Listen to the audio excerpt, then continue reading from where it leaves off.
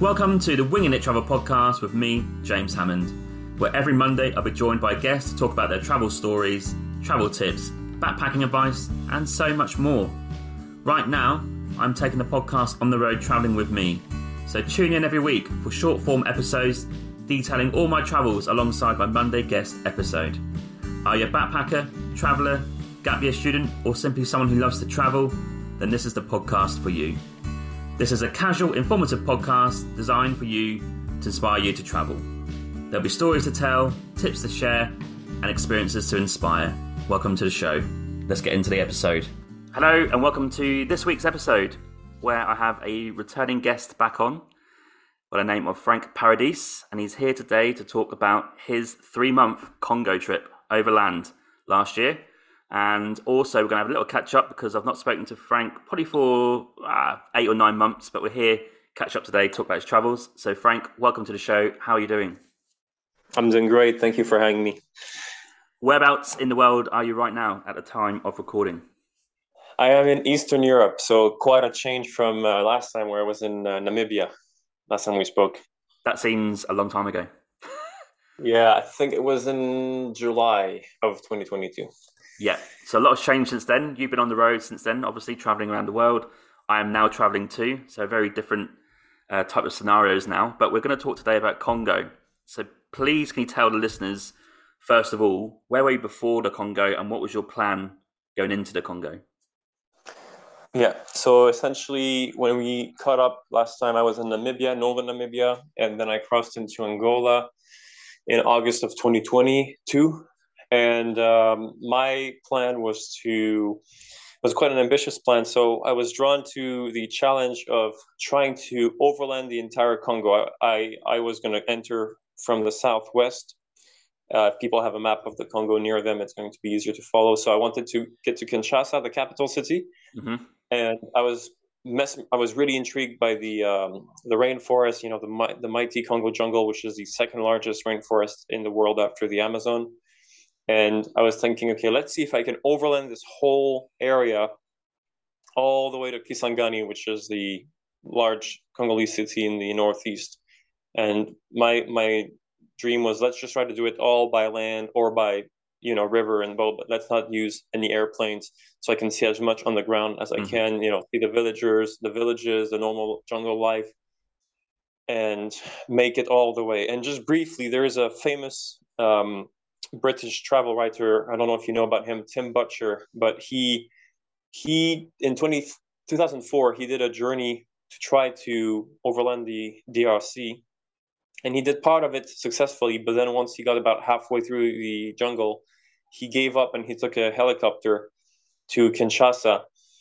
So he didn't manage to overland it.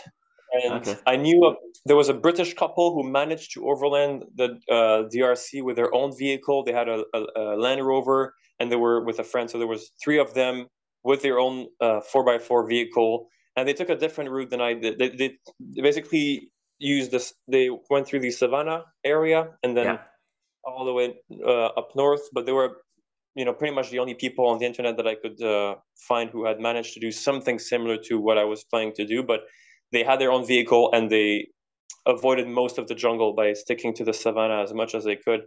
So it was kind of a question mark, would I make it? Would I not make it? I didn't even know it was going to work or not, but I said, I want to try this challenge. I want to, and also why was the Congo so interesting to me? It's because a lot of the world nowadays, as we've discussed in our previous conversations, it's quite open to tourism. You go to Paris and you know what to expect. You buy a ticket here, you know what the Eiffel Tower is going to look like. There's tourist infrastructure.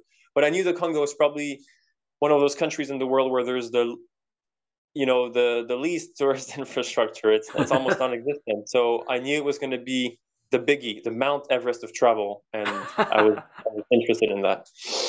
That's great. And that's a fantastic aim to have. It must have been pretty scary maybe, or daunting, or were you pretty excited at the same time? All of them at the same time. Daunting, scary, excited. So I was excited because I knew it was going to be.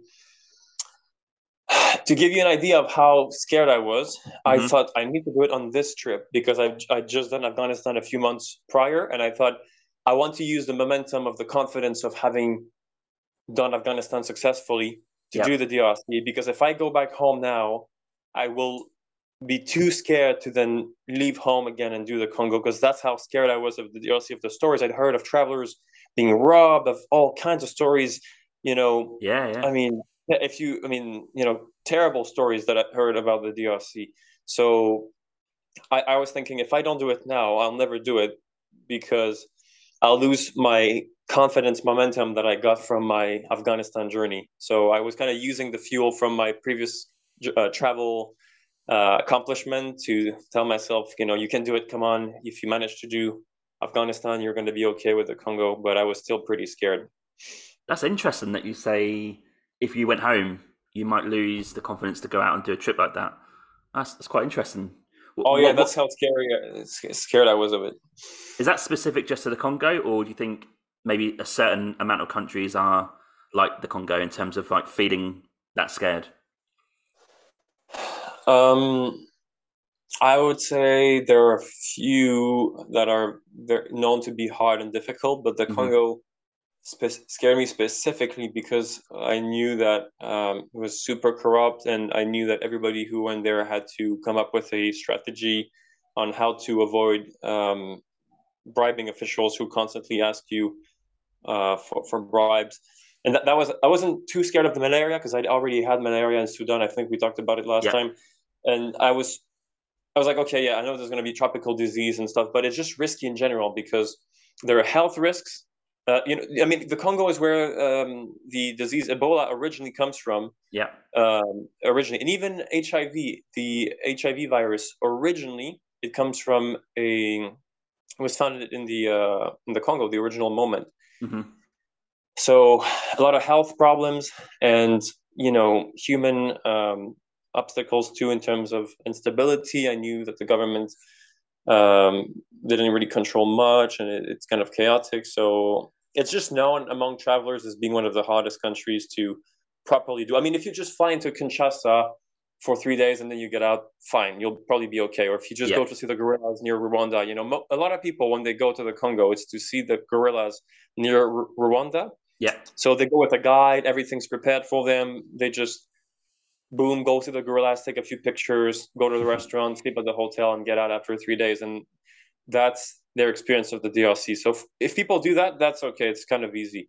But the moment you do anything besides trying to see the gorillas, it becomes really hard. I think we'll come on to that on the report because That's right. Frank here has written an extensive report, which is basically the base of our notes for this interview, and it's a fantastic read and fascinating. It's so fascinating, but we're going to talk about some of that today. First, couple of like admin questions, if you like, the visa process and also your budget. What was in your mind for that? So the visa process, that's interesting in itself. That's hard. So in fact, the policy is that the DRC normally doesn't give visas to non-residents. So you have to be in your home country to even get a visa before you even think of going to the Oh wow, Congo. And so that in itself was hard. And I was in Eastern Africa, I was in Kenya, and I tried to get a visa. The Nairobi embassy turned away. You're not a resident. Goodbye. We don't want to see you. So already there's one failure. And I was like, no, I'm going to keep trying. So I thought, okay, I'm in Kenya. Okay, let me try Burundi. It's nearby. Maybe I'll have a chance there. And yeah, I went to Burundi. First, they said, no, we don't want to talk to you because you're not a resident of the country. I insisted to talk to higher ups and higher ups and higher ups. Eventually, I got friendly with one of the officials. And because I speak French as a French Canadian, it was easier. We could kind of chat and hmm, build a rapport. And yeah, he was like, you know what? If you get an invitation letter, it'll be fine. You can apply here. So then I had to find someone who would be trustworthy enough to give me an invitation letter. And you have to send them money online, and you don't know if they're going to actually give you the document or not. yeah. Are you being scammed? So even just getting the visa was a bit of an ordeal before you even think of getting to the Congo. And I sent him, the money. I believe it was $150 for the invitation letter, which is quite expensive. And thankfully, he did give me the document I needed. Went back to the embassy, managed to successfully get the visa for 3 months, multi-entry from the date of entry. Hmm. So that was quite good. I was like, yes, finally I got the visa. Because if you talk to people, a lot of the hot one of the hottest visas to get in Africa is actually the DRC visa, especially for people who overland. The famous Cape Town to Morocco Yeah. Western route. Western. Yeah, yeah. A lot of overlanders struggle with the Nigerian visa, and Hmm. they struggle with the DRC visas. These are the two big annoying visas for a lot of overlanders to get. So in fact, most people skip the DRC. When they're in Angola, they just get on a ferry and go to the Cabinda Peninsula, which Right. also belongs to Angola, and then they just carry on through the Republic Ah. of Congo, the French Congo. Most people try to avoid the DRC because it's just annoying to get the visa to cross. Ah, very interesting. And did you have a budget for the 3 months in the Congo? I did. So I got. It's interesting. The number that I came up with was inspired by Tim Butcher's book, Blood River. Yeah. So in the book, he carries 2,000 US dollars with him, and I'd read his book. And by the way, no, initially I said he failed halfway through, but I still respect him as an adventurer and as an author. So if he's listening to this, no offense to you, Tim Butcher, I love what you did and I love your book. So please, no hard feelings. I hope he takes it the right way. But I got inspired by his number of $2,000, and I thought, you know what, I'll try to do the same. So I would have $2,000 cash on me for Hmm. the entire journey, which I knew was going to take maybe 2 to 3 months. And I knew I couldn't rely on getting banks in the middle of the jungle Yeah. or getting ATM, so I had to carry the cash on me. Is that an extra stress? Absolutely, yes, absolutely. Because it is an extra stress. I don't like having $2,000 cash on me because sometimes you take canoes and rivers, and Yeah, yeah. you're they're going to capsize and you're going to lose everything, and you're going to lose cash, and or it rains, sometimes just tropical rain, and it pours into your bag, and you're like, oh my God, what's going to happen? I did put it in a Ziploc bag, but nonetheless, you never know what's going to happen. So yeah, it was an extra stress, absolutely. The problem with US dollars is it's not protected against the rain, isn't it, or water? Like unlike maybe something like Australia, where their currency is actually water resistant. I think so. You could carry that with no worries, apart from obviously getting robbed. But yeah, that's an extra stress in itself. So where did you start your journey? So I started from the Angolan border, a town called Kindupulu, and that was actually on the Congolese side. Kindupulu is the entry where I got in, and yeah, that's where I entered. And I was very happy because it's such a remote border post. They almost never see foreign people coming Yeah. in the Congo through that area. That the immigration agent was so happy to have me that he's like, hey, come to my house. You'll be my guest tonight, and I'm gonna treat you with some food and local beer, and very very nice man.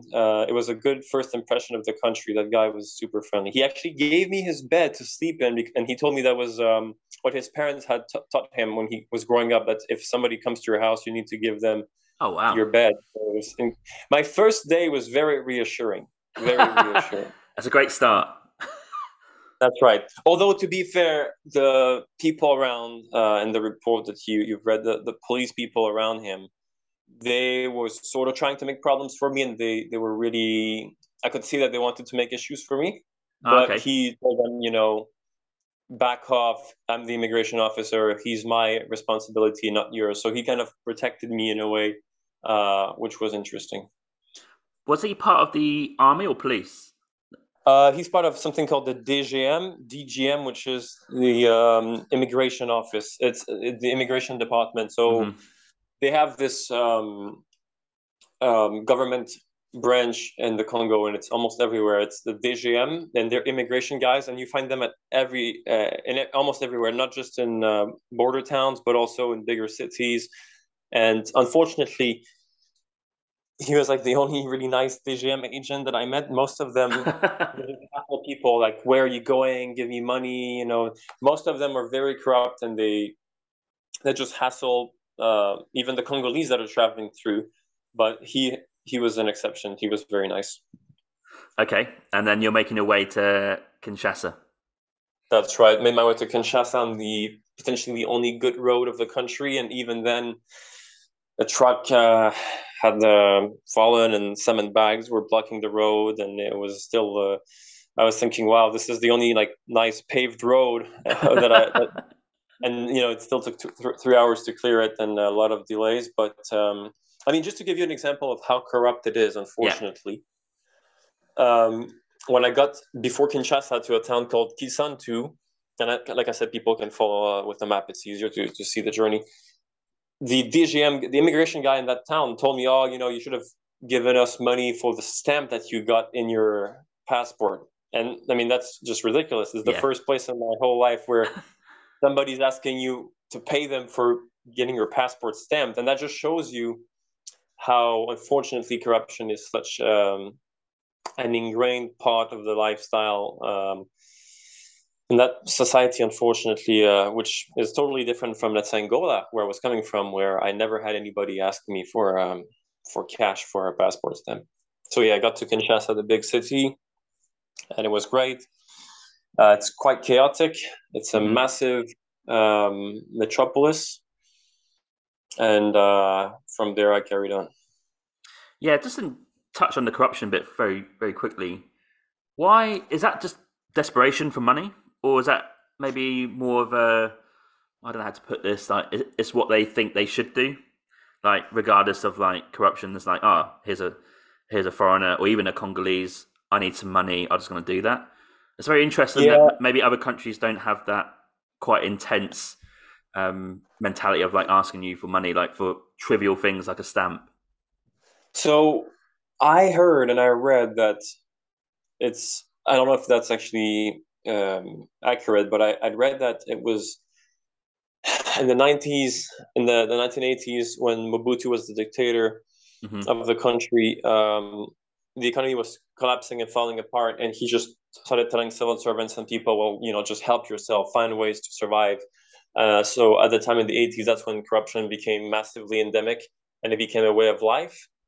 Yeah. Because the economy was falling apart at that time, and when the leader himself is like, just help yourself, sort of thing, it's pretty bad. So people started to get used to having to pay bribes and asking for bribes at that time, and it's kind of stuck in the culture ever since. Because in terms of poverty, I don't think in Angola, there's also poverty in other areas of the Yeah. world, even not just in Africa, but also in Afghanistan or in Pakistan. But to compare it with its neighbors in Angola, I went to places in Angola that are equally as poor as some of the areas I saw in the Congo, but they don't do that. The police there never ask me for anything. So I think it's become cultural, and it's just expected, and everybody expects it, and it's become the norm. And until I'm not sure how it's going to go away, but for some reason it's just become accepted as if it's something normal for everybody. Yeah, that's a shame. I wonder how they get out of that mentality. That could take generations. Yeah, that's obviously a bigger discussion going forward. I think what would be needed is that, because I know in Burundi nearby, I was seeing some posters, anti-corruption posters, and I think there, if somebody asks for a bribe, you can report him to a special organization of the government, branch of the government, and like they really try to stamp it out by cracking down on it, and maybe eventually that's what's going to be needed. They're going to have to make examples. Okay, this guy asked for money, he was fired from his job, and it becomes a public example, and people will be more scared. Something like that will need to happen. Yeah, accountability, absolutely. Okay, so you're making your way to Banduville. That's right. That's right. Nice pronunciation. Via Mongata. So you're obviously hitchhiking here. Any different tactic here, or are you still sort of motorbikes and lorry drivers? Is that your main tactic? Right. So from Kinshasa to Mongata, I was able to do it with bikes and lorry drivers because the road was still paved and good. It's still in the savannah area. And then once I got to Mongata, it became a kind of a sandy track, still big enough for lorries, but there were not any lorries that I could see at the time. And that's where it became a bit weird, because I started talking to some villagers, and they basically told me, oh, you should really be careful because 70K north or 80K north, around the area of Mashambio and northward, there's an ethnic clash going on. There's a tribal warfare happening. Watch out and just be alert. And I was like, okay. And that explains why there was no bus coming through that road, or I could hardly see any traffic. I did see a little bit of traffic, but really not much. So I just kind of walked, and occasionally a bike would come and I would hop on the bike, and it was just really, really hard to move. There was really no traffic. And I later learned that the government had suspended all like bus transport on that road a few days before. In fact, somebody had warned me he told me like this area, the Kwamuth territory, is going through some troubles. But when I Googled it on Google Maps and I typed Kwamuth, Kwamouth, yeah, I saw a town. I saw only a town which was not on the way I was going to go. So I thought, what is he talking about? This is just a town. I didn't realize he was talking about the Kwamuth province or the Kwamuth district, which encompasses the road I was going to take. So I had misunderstood him, and I thought I thought the conflict was only in a specific town, Kwamuth city, right. and it was on the whole district. So get bikes here and there, and I managed to get north, and it's really hard to move and get transport. But I managed to walk. Sometimes I walk a lot, and then I get on a bike and I walk a lot. Anyways, got to Mashambio.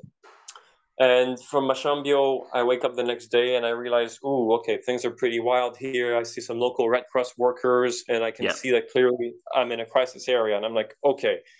And, what am I going to do at this point? Because I need to carry on north.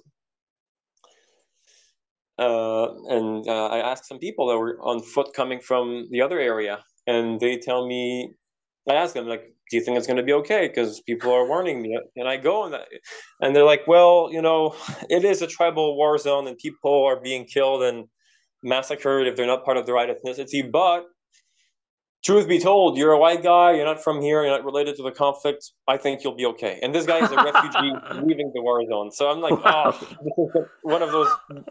Yeah, it's you can imagine what I'm feeling. Just put yourself, pause and think how I'm feeling. I'm this lonely backpacker guy with a backpack, 23 years old at the time, and I'm in the middle of the Congo, and I'm like, what am I going to do? Do I take the chance and go?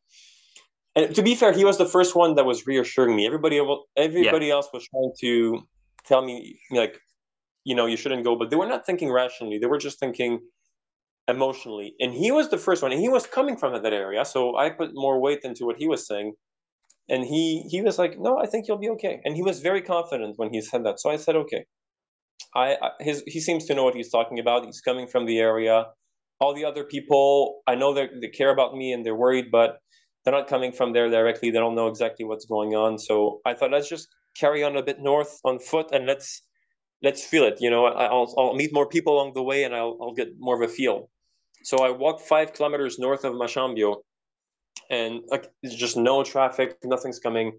So I just stop at this village, and I saw villagers become friendly with me. We talk and we chat. They give me some mangoes from the trees, and everything's great. And then we have dinner together. And at some point, I realized, because I bring up the topic, I'm like, well, what's the big deal here? What's happening? And then I realized, ooh, one of the guys, he was like part of a raiding party that had killed people. I think the day before they'd killed like 4 people the day before. So he was part of that tribal warfare. So it was both scary and terrifying, but at the same time super reassuring, because I'm like, well, he clearly doesn't have a problem with me, because we're having dinner together right now, and he's treating me as a guest. If he wants to. Yeah, that's right, and he's not. So I'm like, well, clearly they don't have a problem with me being there at all, and that's good. And I asked him, I said, well, do you think I can carry on north to Banduduville? Do you think it's going to be okay with your militia friends? And he's like, no, you'll probably be okay, because we don't really have any problems with you. We're after. So the name of the tribes, there's the Yaka and Teke. Yeah. And the Teke were killing the Yakas on the northern half of the territory, and I was still in the southern half. So I was talking to yakas, and the yakas were killing the tekes in the area I was in. So they were both killing each other, but they had they had control over different areas, and they were asking people's IDs, and they can tell your ethnicity from your name and your last name and things like that. So they said, "You're not a teke. We don't have a problem with you. You'll probably be fine. You're not the enemy. You're not the target." So the next day, walked again, and it was just hard. And eventually, I saw a truck, and he wouldn't stop. I had to kind of run, but luckily, the track is so terrible that the truck was going slowly and couldn't go fast enough. So, and I'm a pretty good runner, and the girlfriend of the driver had pity on me, and she told him to stop and let me, in exchange for a bit of money, I could hop on the top of the truck, like the very, very top. And then eventually, long story short, the most scary moment of my life came, which is that we got to a checkpoint, a full genocidal checkpoint with guys that had paint on their face, and I later learned it's a mix of magical potions and blood of the victims that they put on their face. Crikey. And they had machetes, they had some hunting rifles. Didn't have like heavy machine gun, but they had like a normal sort of hunting rifle. Like their guns were not really that threatening. They had really bad guns, but they had machetes and a few hunting rifles, and there was a lot of them. I don't know, maybe 15, 20 guys, and I could see, they're intoxicated, like they're not sober. It was 2 p.m. and I could see in their eyes that they were intoxicated. So I was really scared at this point, but I'm on top of the truck, and I thought, just stay calm. Even if inside you're terrorized, on the outside, try to look calm, try to look like you're in control of the situation and look relaxed. Because I'd learned on the road in previous countries, it's always good to look on the outside like you know what you're doing and you're calm. People respect that. So we get to the checkpoint, and the guys ask money to the driver for some bullets to buy, and then they see me, and I see that they're sort of they were definitely drunk and maybe had smoked some stuff. And they're like, "Hey, Mundele." Mundele means white. Like, "Hey, like white guy." And they're like, they almost find it funny that I'm there on top of the truck. They were not expecting this guy, like this white backpacker, to come in the middle. I mean, it's an area that no tourists go there in the first place, but especially not in a time of tribal warfare. So they're just not expecting me. And that's also good because they don't know who I am. I could be a UN inspector. I could be somebody with contacts that's very powerful. They have no idea. And I just look normal. I stay on top of the truck. And one of them says, "Hey, like, you have some money for us?" And I just look very calm and polite. And I reply that I just kind of pretend that I didn't hear him. If I didn't hear him. And then he asks people on top of the truck to come down to check their identity. And the driver has to get out. And he's checking everybody, luckily, except me, because I clearly don't look like a teke. So he knows I'm not a target. And as he's checking other people, I lock gaze with another rebel who looks sober, and he's like the least intoxicated of the bunch. And we both look at each other, and I just try to, it's hard to put into words, but you just look at somebody in the eyes, and there's a communication that's nonverbal.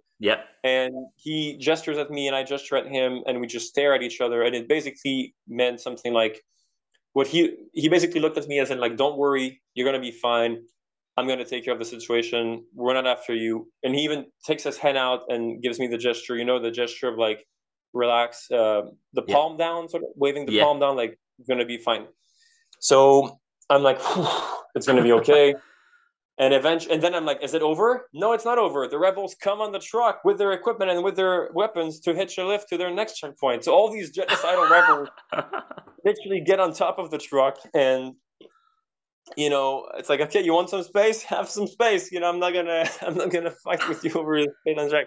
And they just come, and they drive. The driver drives them to their other checkpoint a few kilometers away, and then we get to a town called Bethany, which is it's like it was like the border area between the Teke and the Yaka. And there are some army guys, and then after that, because it was nearer to Bandudu, the northern half of the road was safer. There were no checkpoints because the army had a bit more muscle and they could enforce things. So we didn't see any checkpoints on the northern half, but it was still pretty hair-raising, to say the least. It's interesting because when I was reading your report, one of my first questions I had is it definitely an advantage speaking French? Like, if I was there and I speak no French, would that have been more difficult? Great question. I think I've asked myself that too. Yeah. Are you talking specifically about the Congo in general, or that specific stretch of the trip? No, no, in general, in the Congo, because you could probably have conversations with anyone because they probably Yeah, speak French. I think it is an asset. I think it's as an asset because I could get information. For example, that refugee on foot who gave me the confidence to carry on. Yeah. I'm pretty sure he didn't speak any English, and if I had not spoken French, I would have missed out on that. And then maybe I would have worried more once I'd gotten to the checkpoints. So I think yes, definitely knowing French gave me the ability to get accurate information and understand the situation much better. Mm-hmm. So yes, the only thing is if you don't speak French, I think you can save time with the authorities because I kind of skipped that. But on the whole way to even get to Bandundu, you meet corrupt police officers who ask you for cash and blah blah blah. And if you don't speak French, I think it's easier to play dumb and just pretend that you don't understand until they get Right. bored and they let you go. Yeah. So that the only advantage of not speaking French is that I believe you might avoid some arguments with the authorities, and they might just get tired of you more quickly and let you go. But Yeah. besides that, absolutely, it is useful and it's an asset for sure. Yeah. Very interesting. Okay. And at this point on this journey, are you anywhere near sort of the jungle area or the rainforest area at all? I was not. Yeah, it was still savannah. Yeah. Still savannah area. And just briefly, so for the people that are listening that are thinking, why on earth would you take that road if people are telling you that there's, warfare and stuff? The thing is, it was pretty much the only road that was going to go where I wanted to reach, which is Bandundu and then Lake Mayandombe a little bit further north. So, that conflict could last for weeks. I didn't know how long it was going to last, so I didn't want to take a plane. And I could have gone by river, but they also told me that by river, people on ships would stop boats and kill people on the boats and throw them in the river. So even by river, it would have been a problem. Crikey. So it was either I'm doing it or not. And Tim Butcher has this thing where he divides risk into objective risk and subjective risk. Mm-hmm. So subjective is things you have control over, and then objective is just accepting that there's a level of risk that doesn't come from you and you can't control. So my subjective risk was, okay, what do I control? I'm going to stay as calm as I can when I see them. I'm going to be as relaxed. I'm not going to show any fear or anything. I'm going to stay on top of the truck. And, I had a bit of protection being on top of this very, very big trap on the roof of it. I'm not an easy target necessarily. Like if I were on foot, you're already a bit more exposed, but you're on top of the truck. So they already have to think twice. If they want to get to you, they're going to have to either climb the truck. It just adds a level of psychological protection, I suppose. And I crossed in the middle of the day, 2 p.m. So if I'd done that at night, where people are even more unpredictable at night, sometimes people feel like they can do crazier things at night because nobody sees them. But middle of the day, 2 p.m., I was trying my best to have the right circumstances. But yeah, you have to accept a level of objective risk and roll the dice, and I was ready. But I remember thinking on top of that truck, okay, this is past my limit. This is just too nerve-wracking. I went too far, sort of thing. I remember thinking to myself, this is a level of risk that you should not take again. It was just too stressful. Very interesting. Lucky that sober guy who sort of gave you that reassuring nod. If he wasn't there, I don't know if that would have escalated or not. Well, if he wasn't there, I don't think they would have killed me. I'm 99% sure it wasn't a matter of getting killed. I was not going to get killed there on that day. What would have maybe happened is that the money thing, I would have had to give them money. That would have been the problem. But that I was, it was I was prepared for that. Mm-hmm. But my concern was I don't want to get killed, and I don't think objectively that was a real risk. These people. Why would they kill a random? They don't kill the Congolese that are not Teke. Why would they kill a Canadian guy that's traveling through? Like, it makes zero sense. Yeah. So, yeah. Okay, and you make your way to Bandundu by boat. That's right. What was that like? So Bandundu was it was good to finally be there, and I could relax a little bit after the harrowing journey. Uh, Even just to get there, you have to cross the Quilu River, and before getting there, I was harassed again by the authorities who want to, they're just there to get money, and they just harass you, and if you don't comply, they get angry and they shout, and then you have to shout back, and it was annoying. I was telling them, I'm coming from a stressful situation of a literal genocidal war zone, and you guys have zero empathy and zero sympathy, and you're harassing me for cash, even though I went through an area that you probably wouldn't even feel comfortable going through. Like, can't you guys have a bit of sympathy for me here? Like, I was trying to reason with them, like, don't you understand what I've been through? Yeah. And yeah, I think they were also suspicious of, like, why are you coming from this area that we know is rowdy and dangerous? Are you a mercenary? Like, it was making me even more suspicious in their eyes, because they couldn't believe I'd made it out of there alive. So they were probably, twice as suspicious. So a lot of argument back and forth. But I got to go to the Catholic mission there, and I was kindly hosted by Father Franek, who is a Polish missionary who's been living in the DRC since 2002, I believe. So Oh, wow. He was there, and he was really nice, and he had a really nice mission with good bed, good food, and Wi-Fi, and it was just like a home away from home. It was great to be with him. He speaks fluent French, and it was great to be with him. To be with a person from a similar culture who you can have conversations with, and who can understand what you've been through, and I can understand. It was just great. So I got to rest with him a little bit. And this part of the trip kind of changes, right? Because now the track goes to quite a small track in terms of size, because only bikes can really navigate here. So what I started to realize from now on is that you're paying some money now for bikes to get you from one place to another. What was the exchange rate for their current local money to dollar? 2,000 francs was $1. So for $1 is 2,000. So 20,000, $10, 200,000, $100. So that's good to know in case we, talk about any bribes or any people we need to pay to go across. And you're making your way to Kiri. That's right. So that in itself was interesting. So got some bikes, then got to a town called Nyoki.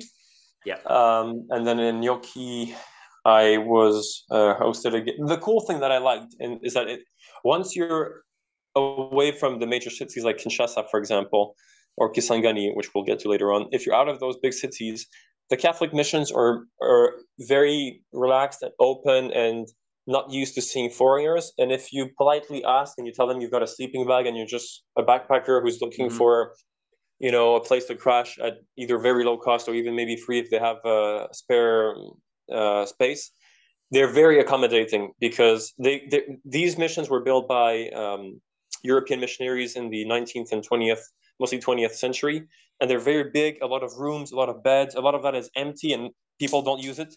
So they have a lot of space. And the guys who run the missions, the Congolese priests and the clergy, they're very educated, very intellectual, and they're kind of happy to see foreign travelers. They don't think you're a spy or something like this, because many of them have studied abroad or have lived abroad in Belgium or France or have gone to the Vatican already. Yeah. So it's a good place if anybody is listening and you find yourself in a Congolese city that's not a big major city. The Catholic mission is a good place to find some rest. You can pitch up somewhere. So I got to stay with them a little bit, and then I had to ask around, and that's where French is very useful, because you go to the port and you ask, I want to go to Kiri, how do I get there? And then you have to ask around, and they try to tell you the information, and nobody knows when the boats are going to come. So they call this finding an opportunity. They say, I'm seeking for an opportunity. That's the word they use in Congo. So when is the next opportunity for Kiri? When is the next opportunity for this? And there's a boat tomorrow that should come and go to Inongo. Inongo, if people can see on the map, it's on Lake Mayendombe, and it's about halfway to Kiri. So you have to go there first before you can go to Kiri. So the next day I show up to the port, and I buy my ticket, which was, I think, 20,000 francs, which is $10. and I get on the boat, but there's no real departure time. Nobody knows. Like it's supposed to leave at 10 a.m. and end up leaving at like 3 p.m. So, just relax, sit back. But people are very nice because they don't see, white tourists going in that area. So Yeah. when they saw me, they're like, "Oh yeah, we're happy to have you along. Go on the top floor. Here's some space. Here's where you can lay down." I just took out my ebook and read on my Kindle tablet, and it was great. We were going along on the lake, and I thought of Joseph Conrad. Do you know the novel Heart of Darkness? I do not. No. So it's this famous novel by this Polish skipper who traveled up the Congo River in the 19th century, and he wrote this novel that became quite famous. A lot of people know about the Congo because of him. And I wasn't on the Congo River, but I was still in the Congo on a lake in Yeah. a river area, and I was thinking, wow, this is pure adventure going up with the boat, it's an old diesel engine, and so you don't have a bed or anything. You just lay down, and there was not that many people on the top floor, so I could just rest. But the thing that happened is in the middle of the night we got shipwrecked on on a sandbank, uh, and it started raining cats and dogs at the same time. And then it became like a full on, almost like a cyclone, like super windy tropical storm. And we're shipwrecked there, and you're completely soaked. I mean, it's people can see pictures of the type of boats that they use in the Congo. If you type wooden boat Congo online, you'll find it. These are very basic boats, so there's no real place to hide. And I went to the sort of bathroom, which is like a little door, and then you get in, and there's a hole in the middle of the floor, and the ocean right underneath it. And I just got in there while it was raining to protect myself, and stood there for hours while the rain was going on. And Yeah. yeah, we were stuck there, and then the guys had to jump out and the next day and had to physically push. Crikey. Actually, it didn't work. They tried to push the boat out of the sandbank, couldn't do it. So we had to ask fishermen around, and then the fishermen unloaded our ship, and then it became lighter, and they managed to push it out. Anyways, it was a complete adventure, and we got to Inongo, and then from Inongo, I got another boat that brought me to Kiri. And just to describe it to people, from the Inongo boat to Kiri, I mean, this is not your 5-star cruise ship in Miami. This is you. You're sleeping on the top deck with hundreds of people. You have barely any space. You're packed like a sardine. There's somebody who's got their feet on my face, and I've got my feet on someone else's face, and you can hardly move. You can't even turn because there's just so many people. And if you need to go to the bathroom, there's one toilet, and you have to walk over those bodies at night. So try to be near the bathroom if you ever go on one of those boats, because if you wake up at 1 a.m. and you have to walk over 100 sleeping bodies to get to the bathroom, it can be challenging. And yeah, anyways, I got to Kiri, and that's where the jungle started.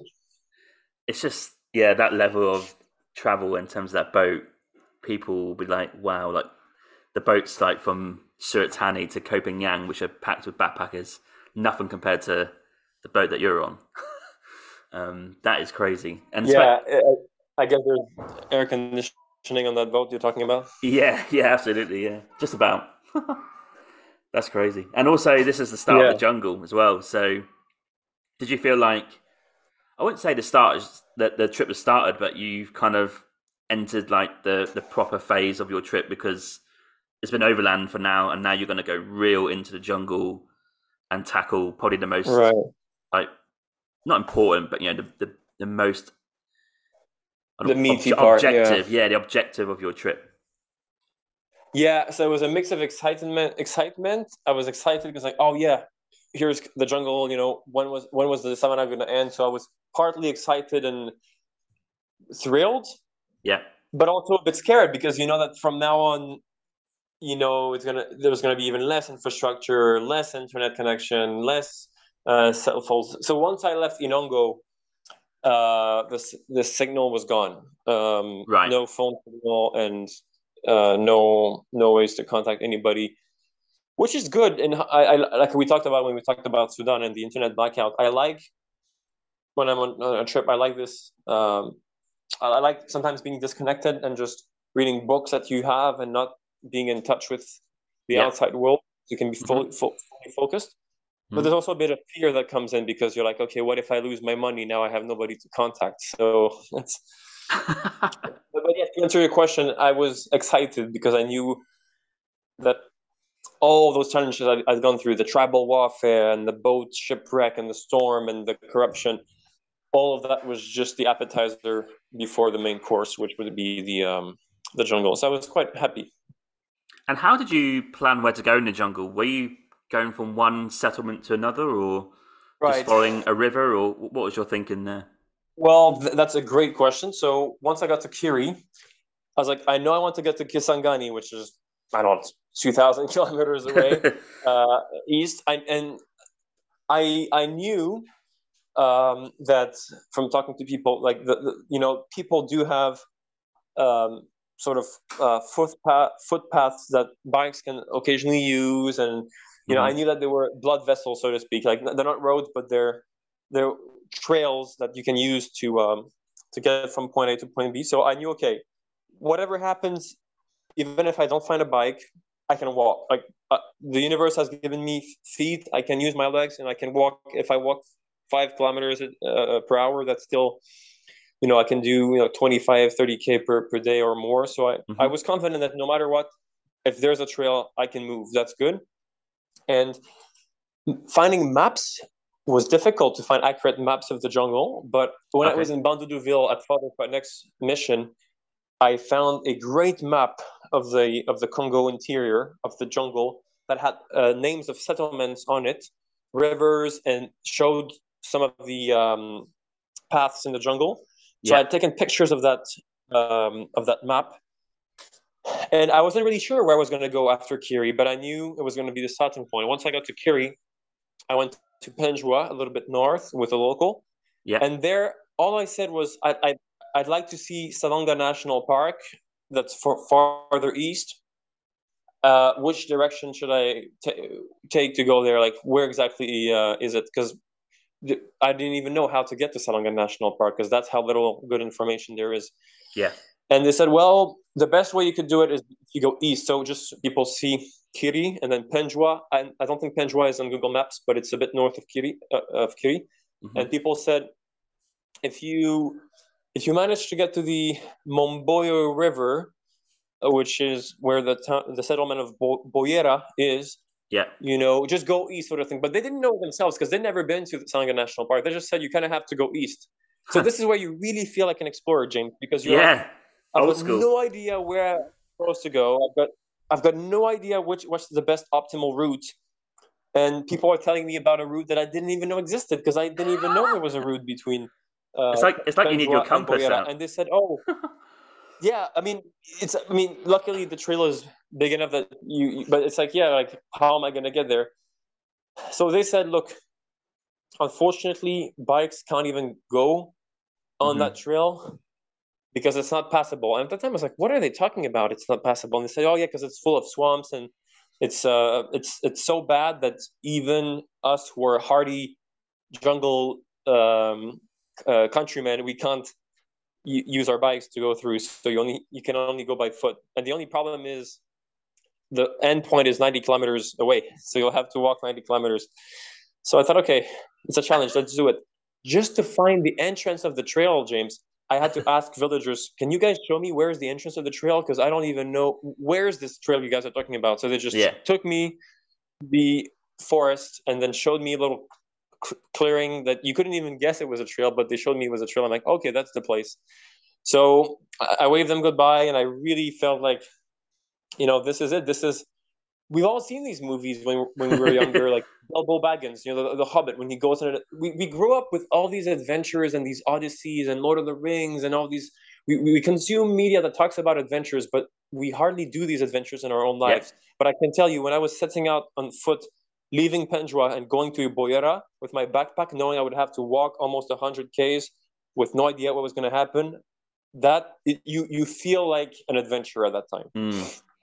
And this is when this part of the story is quite interesting because you are going to have to walk either barefoot or in your trainers or sneakers. That's And right. what you're exposed to here is wildlife, could be snakes, worms, parasites, all the mosquitoes. Like, there's a plethora of things here that you're going to be exposed to. Like, how did you get over that? I I mean, frankly, I hadn't even realized how bad the swamps would be because Right? they laughed at me. They said, like, "Are you going to go with Snickers?" I'm like, "Yeah, of course. You hike with Snickers. That's the normal way to do it in our countries, right?" Yeah. But and I was like, "How could I not use my Snickers?" But then I realized why they wanted. How do you call those sandals or not sandals? You know those things you use at the beach. Flip flops. Flip flops. Yeah, that's right. Yeah. Yeah. So I realized, geez, I should have had flip flops because it would have been better. So I tried a bit of both. First, I would go barefoot and tie my shoes around my backpack. So I Yeah. had to carry my shoes on me. But yeah, then I mean, you're walking in the mud and in the water, but you're also injuring yourself because there are little sticks here and there and Oh, things that are sharp. So I thought, God. okay, that's bad. So I preferred to then sometimes I would switch. I would put my sneakers on and then just Yeah. completely soak them. And just to be clear, I'm a pretty tall guy, like 6'4", and I had water sometimes up to my ankle, not my ankle, sorry, my thigh, and almost to my waist. So I was actually scared for my phone. I had to put my phone in my upper body jacket Yeah. in to make sure it wouldn't get soaked by water. So I was scared of losing my documents in the water because I was walking with water up to my my waist, I guess you call it, the Yeah. hips, up the hips. Yeah. And your money. So come again.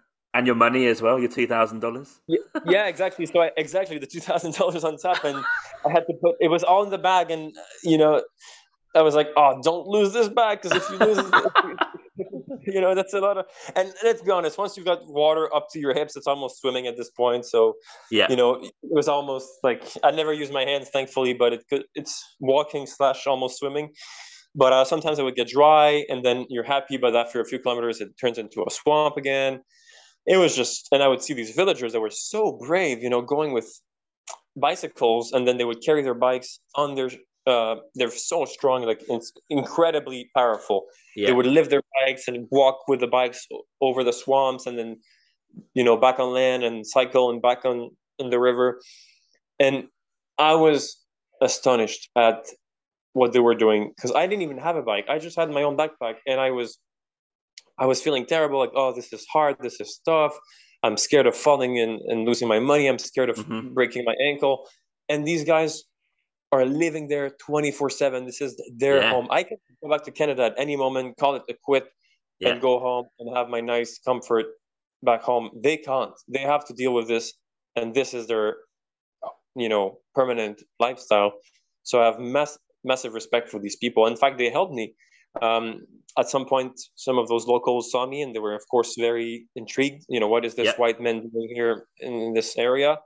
So they offered to help me. One of them put my bag on his bike, and yeah, it's incredible to think back at this generous man that I'll never meet again. Like he Yeah. helped me out, and then he would let me even ride with him a little bit. Although there's only one seat, so you have to sit on the place where you put like baggage on the bicycle, so it's Yeah. pretty uncomfortable, but it's still better than walking. And he ended up inviting me to his home for the night, and I give him, of course, money as to thank him for his help. He didn't ask Hmm. for anything, but I give him something, of course, as a gift, and Yeah. it was great to yeah. He actually killed a chicken as a welcoming gesture when I Oh. got there. Yeah. But it was tough. Like those 3 days of overlanding through this trail from Penjwa to Boyera, you wake up at dawn because you can't even walk fast enough because you're blocked by those swamps. So instead of Yeah. walking at 5 k's an hour, you're walking at 2 to 3 k's an hour because you're slowed down by the physical obstacles. So you walk from dawn to dusk, and you collapse. Once you get to the end of your day and you get to a settlement, you I've never slept that well. You get there, you don't even want to eat. I was so exhausted after 12 hours of walking and Yeah. carrying my bag. Where's the bed? He gives me a bed. I would fall asleep before dinner came. Like I would literally collapse, and he'd have to wake me up. Hey, there's some food ready. Huh? What? and I had fallen asleep. That's how exhausting it is. So if any of your listeners are listening to this, if you go through that area, be ready because it's really tough. And also, you saw some pygmies. That's right. Yeah. So I would see some people on the. It was magical because you're walking, and yes, sometimes there are swamps, but other times it's more dry, and you can walk normally, and you see butterflies around you, and then around a corner, whoops, you see a guy with a bow and arrow that's going in to hunt for the day, and it's really out of this world, and it's just so quiet and serene because there's no sound, no cars, nothing around you. You're deep in the jungle of the Congo. You see this guy that's going to hunt, and he's a bit scared of you because you're the first white person he's ever seen. And people were kind of scared when they saw me because most of them had never seen a foreigner. Yeah, Because absolutely. Yeah. sometimes they would actually run away. Like I would see people and they would turn back and run, or like they would pass me and then run. They were very afraid. It felt very, very strange and very unique. This is gonna sound a bit maybe arrogant or uh, prideful, but I think I got a glimpse of what some of the early explorers must have felt when they got to some areas. Some like think of Magellan or some of these early explorers who got to lands where they'd never seen outsiders. Yeah. Uh, Even though there have been outsiders who've been there before, especially during the Belgian time, a lot of the young people in the interior where I was going through, they'd never seen outsiders, and so I was the first one that they were seeing, and I got to experience what it's like when you're the first outsider that somebody sees, and it's very unique. I think they thought I was a demon. Some of them, like Oh wow. they would scream, like they would see me and they would like I would talk to them, hey, bonjour, hello, and they would look at me absolutely terrified, as if you just saw a mountain lion in your courtyard. Like it was very bizarre, very strange. I don't have words to describe it. You have to live it to know that. If you were to go with me now and you went through these areas, you'd be shocked.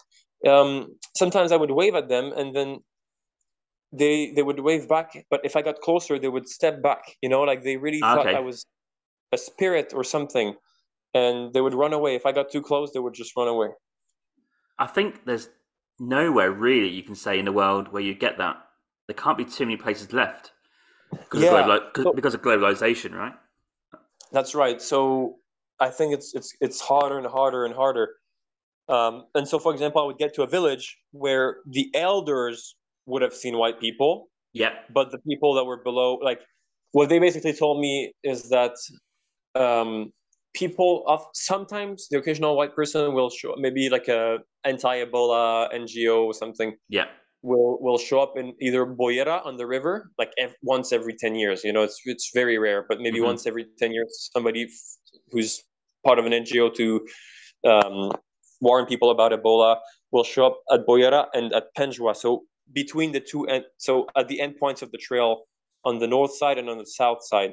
But between those two, the guy said nobody comes inside because it's so annoying just to walk Yeah. it that Yeah. nobody wants to bother. So yeah, I'm kind of privileged, I suppose, because you're right. It's very hard nowadays on Earth to find areas where you'll meet people who've never seen outsiders.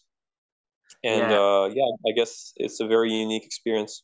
I can't think of anywhere really. I mean, obviously, apart from where you've been, it So would I have to think be Africa, maybe in wouldn't it? I remote parts think. of Papua. I think maybe in remote parts of Papua, Oh yeah. the island of Papua. I think you might be able to do that. Yeah. Maybe in some very very remote. I mean, so communities who've had contact. A lot of communities have had contact with outsiders, but outsiders come every 7, 8, 9 years. And so, for example, the children, you might be the first outsider that the children see. But yeah, Yes. the elders will have seen people, but the kids, you'll be the first. In fact, I would ask them sometimes. I'd be like, "Hey, why is there 200 people that are gathering to come and see me?" Yeah. And they said, "Well, a lot of those people are young and they've never been to Kinshasa or they've never been to the larger cities in the Congo. So for them, you are the first person that they see." Wow. And in real life, some of them had, for example, they've seen outsiders on satellite television, Okay. Yeah. like football, for example, Yeah. Yeah. but they still haven't seen one in real life. So they're like, "Oh, I'm curious to." And it's funny because I would come at night to rest, and the guy told me people the word is spreading that you're here, and people from neighboring settlements are coming all the way just to see you. Like you're an attraction for them. You're a sight to behold. So they would spread the word, hey, this foreigner is there, and then people would walk a few kilometers just to come and see what I looked like. So it was quite surreal. I felt like I was in a zoo. I felt like I was an animal. That's crazy because I'm reading a book at the minute from an author called William Thesiger, and he wrote a book about the Marsh Arabs in southern Iraq, and he said the same thing. He would arrive at a village, and word would go around to village next door, a village a bit further on, and they all come to see him. And that was in the 50s. That's crazy. Yeah, it is. It is quite interesting. In a way, I'm lucky. I'm experiencing what travelers were experiencing a few decades ago, which is hard to experience now, like you said. But I'm getting a glimpse of what it was to travel in the 50s. Yeah, absolutely. And then you make your way to Monconto and the Salonga National Park, and you maybe an aim here to see the bonobos.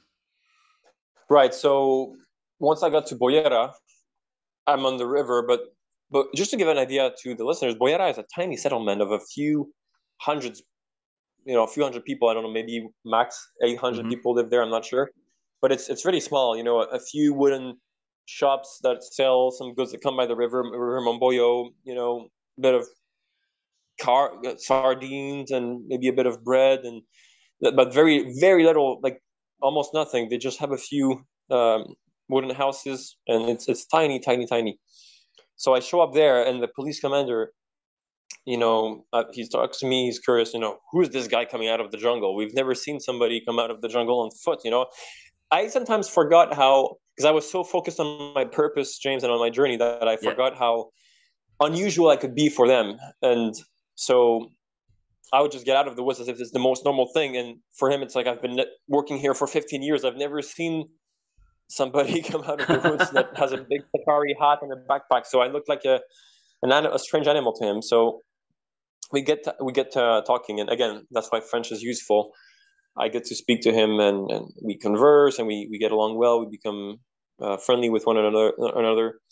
And he invited me to his house with his lovely wife that cooked dinner. And so he had, because he was in a position of authority as a police commander, he had a bit of education, and he had lived in the larger cities in the Congo. So he had already seen foreigners, and he was a bit, he was, how could I put it? He was comfortable with my presence, because he told me that his police officers that were in that settlement, they'd never seen an outsider, and he told me they were scared of me. Like initially, he wanted me to sleep in a cabin, and then he came to fetch me and said, "You're gonna have to come home because the people around are scared of you."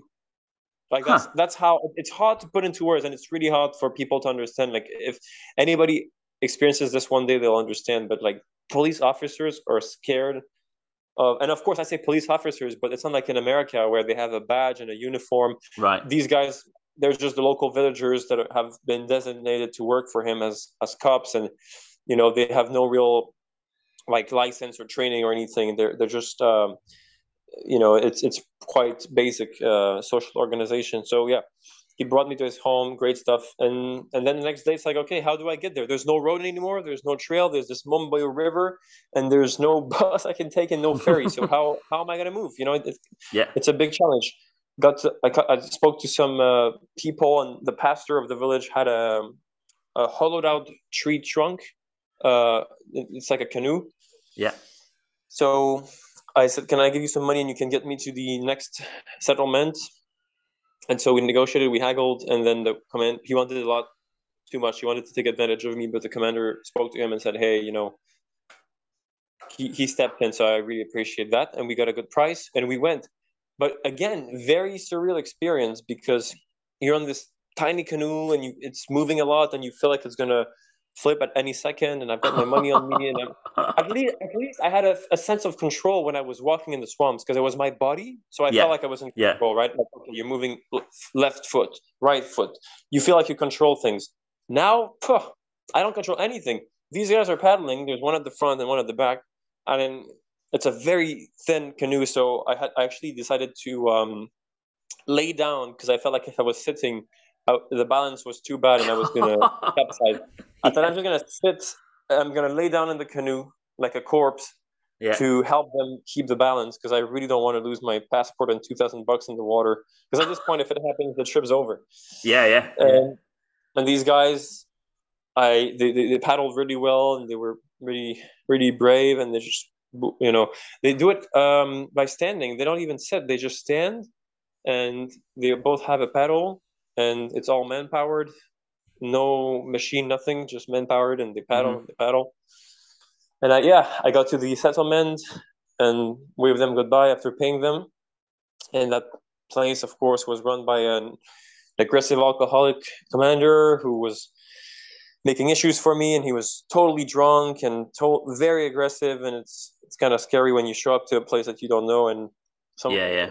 the big bosses. It was like a video game, like this guy is like shouting at me with Huh. his face red like a tomato, and he's completely intoxicated. And again, you just stay calm and you observe, you read the situation. You want to look like you're in control, so you don't show that Yes. you're afraid. You stay quiet, you stay calm, even if you're terrified inside. On the outside, you must look like you're playing poker and you Hmm. know what's happening. And then the tribal chief heard the mayhem and he heard that there was a commotion, so he came to fetch me. Yeah. And he told me that this guy was appointed by the government and the locals hate him because he's a despot. But luckily, as the tribal chief, he has some power to protect the population and people helped me out. And so the next day, I got another fisherman to carry me further. And at some point, while we are, you can only do like 10 to 15 kilometers per day when you Yeah. use these fishermen because Hmm. I was going against the current Yeah. upstream, so it's really slow. So I was like, oh, I'm gonna have to take, it's gonna take me at least 10 days or 15 days before I can get to Monkoto. It's gonna be hard. But then at some point, I hear the sound of an engine.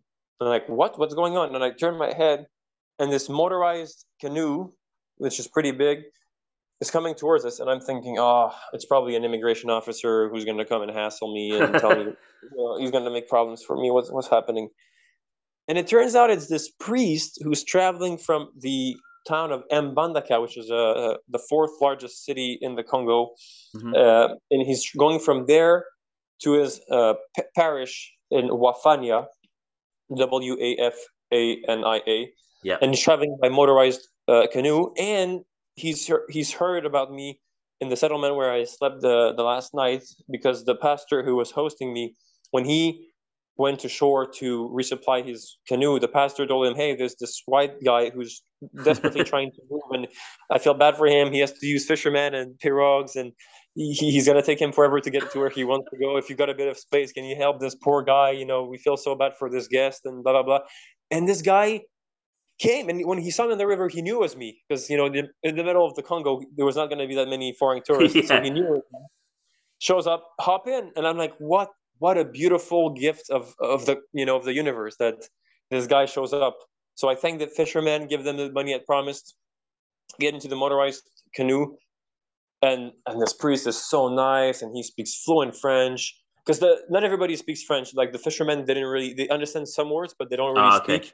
Yeah. Um, so they couldn't really speak. They sort of understand some words, but he spoke. He was really educated, the priest.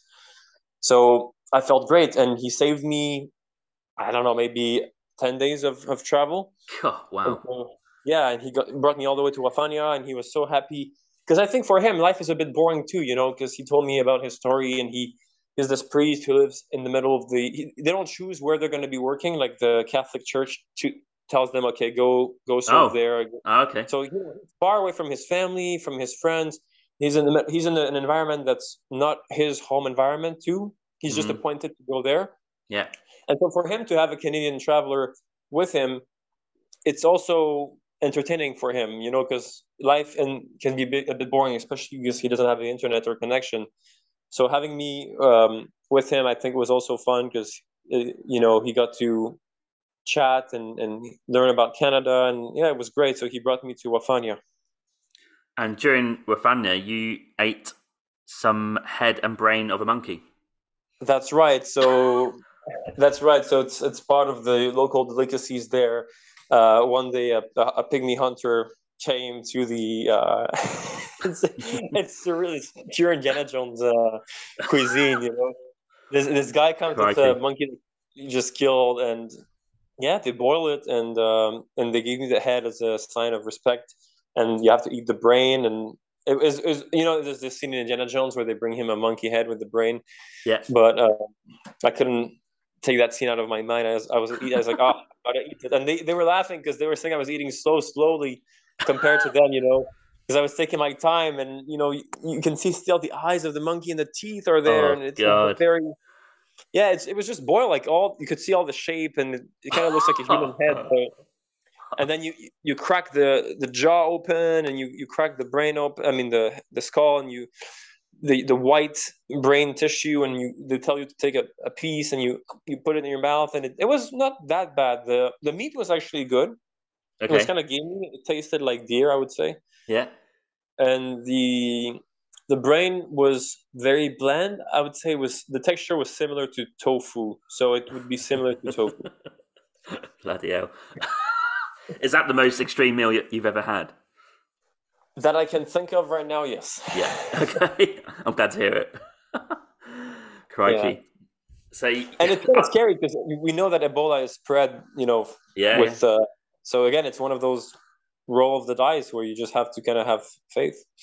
If you said no, would that have been a bit of what's the word? Would you have annoyed them or made them angry if you declined it? Yeah, I was not angry, but I think they would have felt like, oh, like I don't think they would have been angry necessarily, but they would have.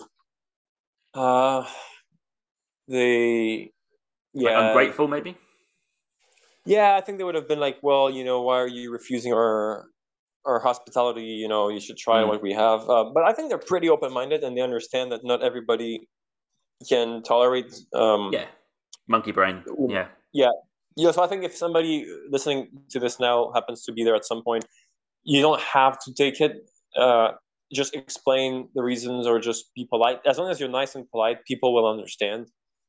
But I wanted to. They were not really pressuring me. They were very gentle, and I could have chosen to eat something else, but I chose. I voluntarily chose to experience this since it's part of the local cuisine.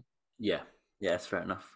I think at least try it, maybe. I mean, any vegetarians might be cringing right now, but I think, yeah, if you're a meat eater, at least try it, I think, just to see what it tastes like. But being boiled is tough because in the West, or in most places, you're just used to it being in a packet, right? Whatever animal it is. Right. But if anything, not to turn this into an ethical argument, but what I respect about them is that they really eat everything on the animal. Like they don't waste Okay. anything. Yeah. Like they eat the eyes. They actually told me to eat the eyes. I tried some of the eyes, and the eyes. I prefer the brain over the eyes, honestly. What a quote that is. That should be the name of your book. I prefer the brain over the eyes. Yeah. That's very good. I'll keep that as Just an keep it in your idea. mind. Yeah. Yeah. But yeah. Okay, so you make your way to Monconto, the That's right. Salonga National Park. So you want to see And some just to give a bonobos. clear, just to be clear, I did talk about like corruption and everything, but to talk about the positive sides of things too. This priest who never asked me any money for taking me along with him on the ride gave me food without asking me anything, Mm. and he put some of his fuel in the bike of his friends. I mean, I did pay the friend for the ride to Monkoto, which is about 60 kilometers Yeah, east, but he did provide some of his own fuel. So I just want to use him as an example that yes, there's a lot of problems in the DRC. Everybody acknowledges that, and it's a challenging place, and there is a lot of corruption. But despite that, there's still plenty of great, nice people. Whether it's the first guy I told you about, the immigration agent who was super, super welcoming, or this yeah, priest who's amazing, really, and never asked me a penny. They're terrible people, and they're amazing, amazing people, and that's what I like about these trips. You see both the worst of humanity and the best, and absolutely. Key point. Key point. because I think sometimes it's easy for people to have a simplistic view of, oh, okay, well, you've said there's a lot of corruption, therefore the entire country is, Yes. you know, it sucks and it's horrible. It's like, no, yes, I can go from fighting with agents that want to harass me for money and it's painful and I hate it and I want to leave and go home. But then 2 hours later, I'm with a priest who's treating me like a brother and helping me and being super kind, and your mood changes. So don't despair. There's going to be moments when it will be hard, but you never know who you're going to meet afterwards, and that person will help your mood lighten up. So yeah. Yeah, you can't tarnish the whole nation with a few bad people, right? But I guess people do that because they don't go to these countries. So That's right. um, And this priest, like just think about it for a second. Like this pastor in the previous settlement on the river told him about me, so he knew about me, right? But when he yeah, saw me, he could have been like, "Oh, we're not stopping for him. We're just gonna keep carrying on, and we don't need this guy to go on board with us.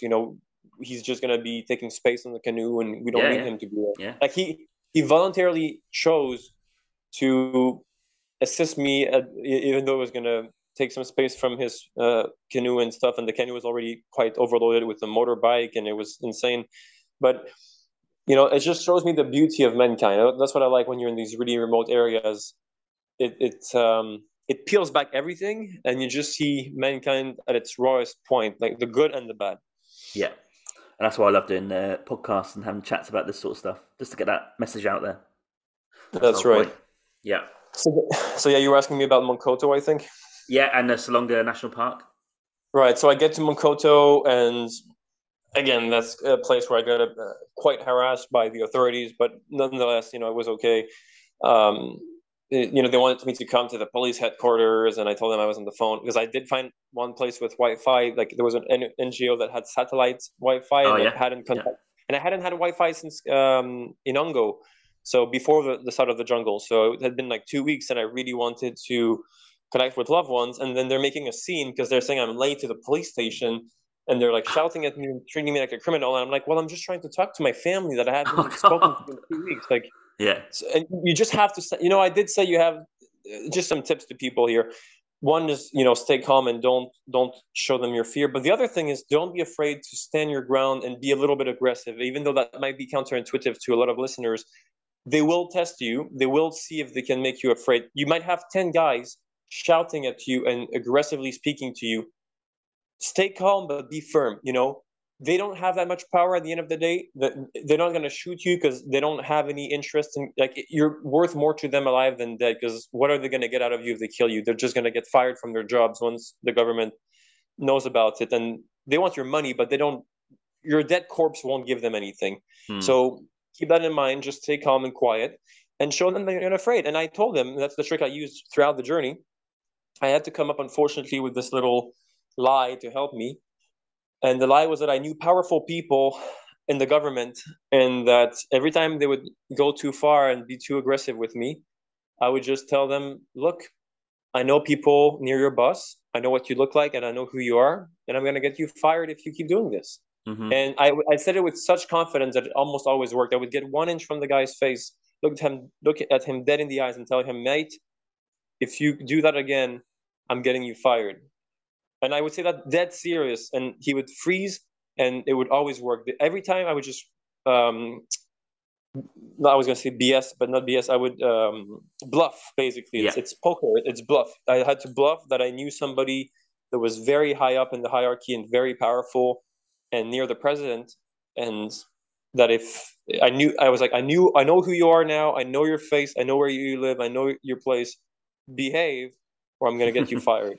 And it is pretty tough, and I don't like lying. It's really sad that I had to do that a few times, but when you're pressured into a corner and people are saying that your passport is fake and that Yeah. you have a fake passport, and they're acting in bad faith, sometimes you have to fight back, unfortunately.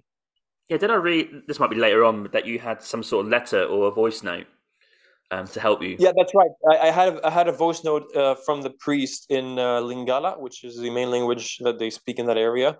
Mm-hmm. And it did help a lot because he's a priest, and he introduces himself, and then he tells on the voice note that this guy is a great guy. He's here to discover the country. And in fact, at that time, I played that voice note, and the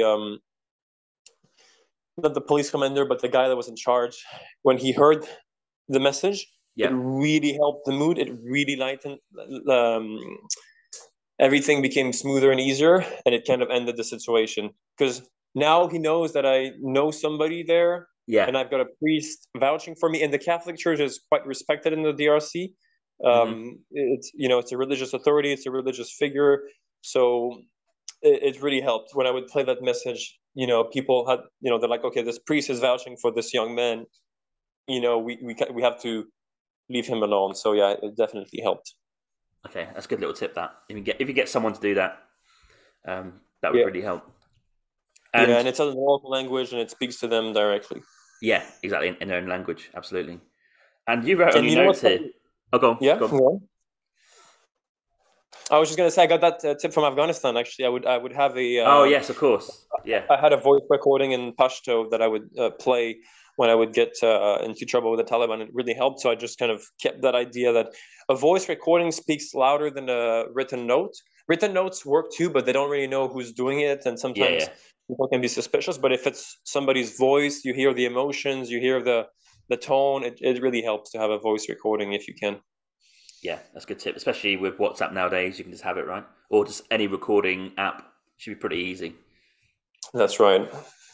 You wrote in your notes here that you went to Salonga National Park headquarters and you were dismayed that there's no tourist infrastructure there. That's right. So after that, I showed up the next day to the to the headquarters, and it's a bunch of cabins and guys on computers. And I asked around, and I'm basically being told that they've never had any tourists uh, show up. Okay. They don't even know really how to accommodate a tourist or what it is. They occasionally show around some VIPs from Kinshasa who fly in and go see some forest elephants, but that's about it. And they don't actually have like a proper trail or permits or park fees. They don't do tourism, period. So I'm Okay. like, great, it's a national park, and I mean, it's good that they're trying to do conservation, and that's great. But they're focused on anti-poaching. That's really their only Yeah. focus, is just preventing poachers, and that's it. There's zero infrastructure. So you know what? I was dismayed, and it was a bit sad. But on the other hand, I felt like, wow, this is such virgin land for tourism that I show up to the gates of the headquarters of the national park and they don't know what a tourist is. Like, Yeah. I just let that sink in for a second. That is how raw, pure. That's how adventurous you can get. You go to a national park's Yeah. headquarters Yeah. and they've got zero tourist infrastructure. I think it's pretty hard these days to find that around the world. I'm just thinking about this. Like they've got a headquarters. Now, people need to think about this. There's a place you can go. There's probably got a building there with someone sitting in there with a computer, and they don't know what a tourist is. That is baffling. It is. And thank you for putting it into those words because I was feeling like what the heck, and yeah, and the guy, and not only that, but you can imagine how surprised he was to see me show up at the Yeah. cabin. Like it's basically the headquarters is basically a couple buildings, like a few. It's nothing impressive, it's just a few houses with guys with computers and some maps in there, and they're very friendly. Don't get me wrong, but like it's not it's not the White House or something like this. It's a very Yeah. very normal building, and I could see in his eyes he was completely shocked to see me. Like, who is this guy? And we got friendly, Yeah. and I asked him about the bonobos because I knew that was the so for people who don't know, bonobos are a type of ape. They're a little bit smaller than chimpanzees, but they're very similar to chimpanzees in many ways, and they're only found in the DRC. You cannot see them anywhere else in their natural state. They only exist in the DRC. You can see chimpanzees in many countries, but bonobos are exclusive to the DRC, and they're found specifically in Salonga National Park. That's the place where their population is the highest in the world in that area. So I asked him about them, and he says, "Well, the problem is around here. Sometimes our park rangers will see some in the distance, but they're so scared of poachers that they'll just run Yeah. away, and you won't get to see them because the poachers just killed too many of them, so they're afraid of humans." Hmm. I said, I said that's a bummer, but I said, how about would there be any scientists or researchers in that area that maybe are doing some research with the bonobos or anybody that I could meet? And he says, yes, they are indeed potentially two groups of scientists that live in this area and that area Hmm. occasionally that might be here at the at this time of the year, and they do habitualization with the bonobos. So he told me, okay, but yeah, he said this group of scientists is not there anymore, unfortunately, but that other one is still there at the moment. The problem is that was very far from where I was, and I would have to backtrack on my route to get there. It was like a detour. It wasn't on my road at all to Kisangani. It was a complete detour. Yeah. Like, what do I do? So, and there's no way to contact them at all. They're in the middle of the jungle. They don't have the internet. They don't have cell phone signal or anything like that. So, so I can't even ask them for permission to come and visit them because I can't even contact them to begin with. So just pause and think. I'm there in Monkoto. I'm being told that about, was it 300 kilometers away in the jungle, like southwest. So backtracking on another direction where I'd just come after all the challenges of coming from the way I'd come. I had to go to another direction to potentially see scientists who I did not even know if they would accept me or not. They might say, "Who the hell are you? Get out of here." For the possibility of seeing wild apes. And I'm like, oh, what do I do? And then I'm like, you know what? This is it. I've got to try it. Because if I don't do it, if I don't try, I'll regret it for the rest of my life. I'm going to die with that regret of you showed up, they told you they were scientists, and you didn't even try to see them. And I thought to myself, if I go there and they're not there, or they've already left, or they refuse to have me around, well, at least I'll have tried, and I can live with the thought that I tried. But if I don't do it, I'm always going to be like, oh, you should have, and you never did. So I left immediately, went back to Wafania, and backtracking when you're going on in a normal country with good roads and infrastructure, it's easy. You can just backtrack a bit of petrol that you buy and that's it. But in the DRC, where it takes days just to do a couple of kilometers, sometimes it's painful. So I had to backtrack, and then and then that's the other problem. There was no real information on how to get there. I had sort of a general idea. So got to Wafania, where the priest was. Then I went to a place called Boleko, and then I had to, and I was hoping, okay, I'm going to find some guys with some motorbikes who can maybe take me if I pay them. And people were like, yeah, maybe in that village, you'll find some guys with motorbikes. So I got to a village where I was hoping to see someone with motorbikes, and there was no motorbike. I asked around. They said, no.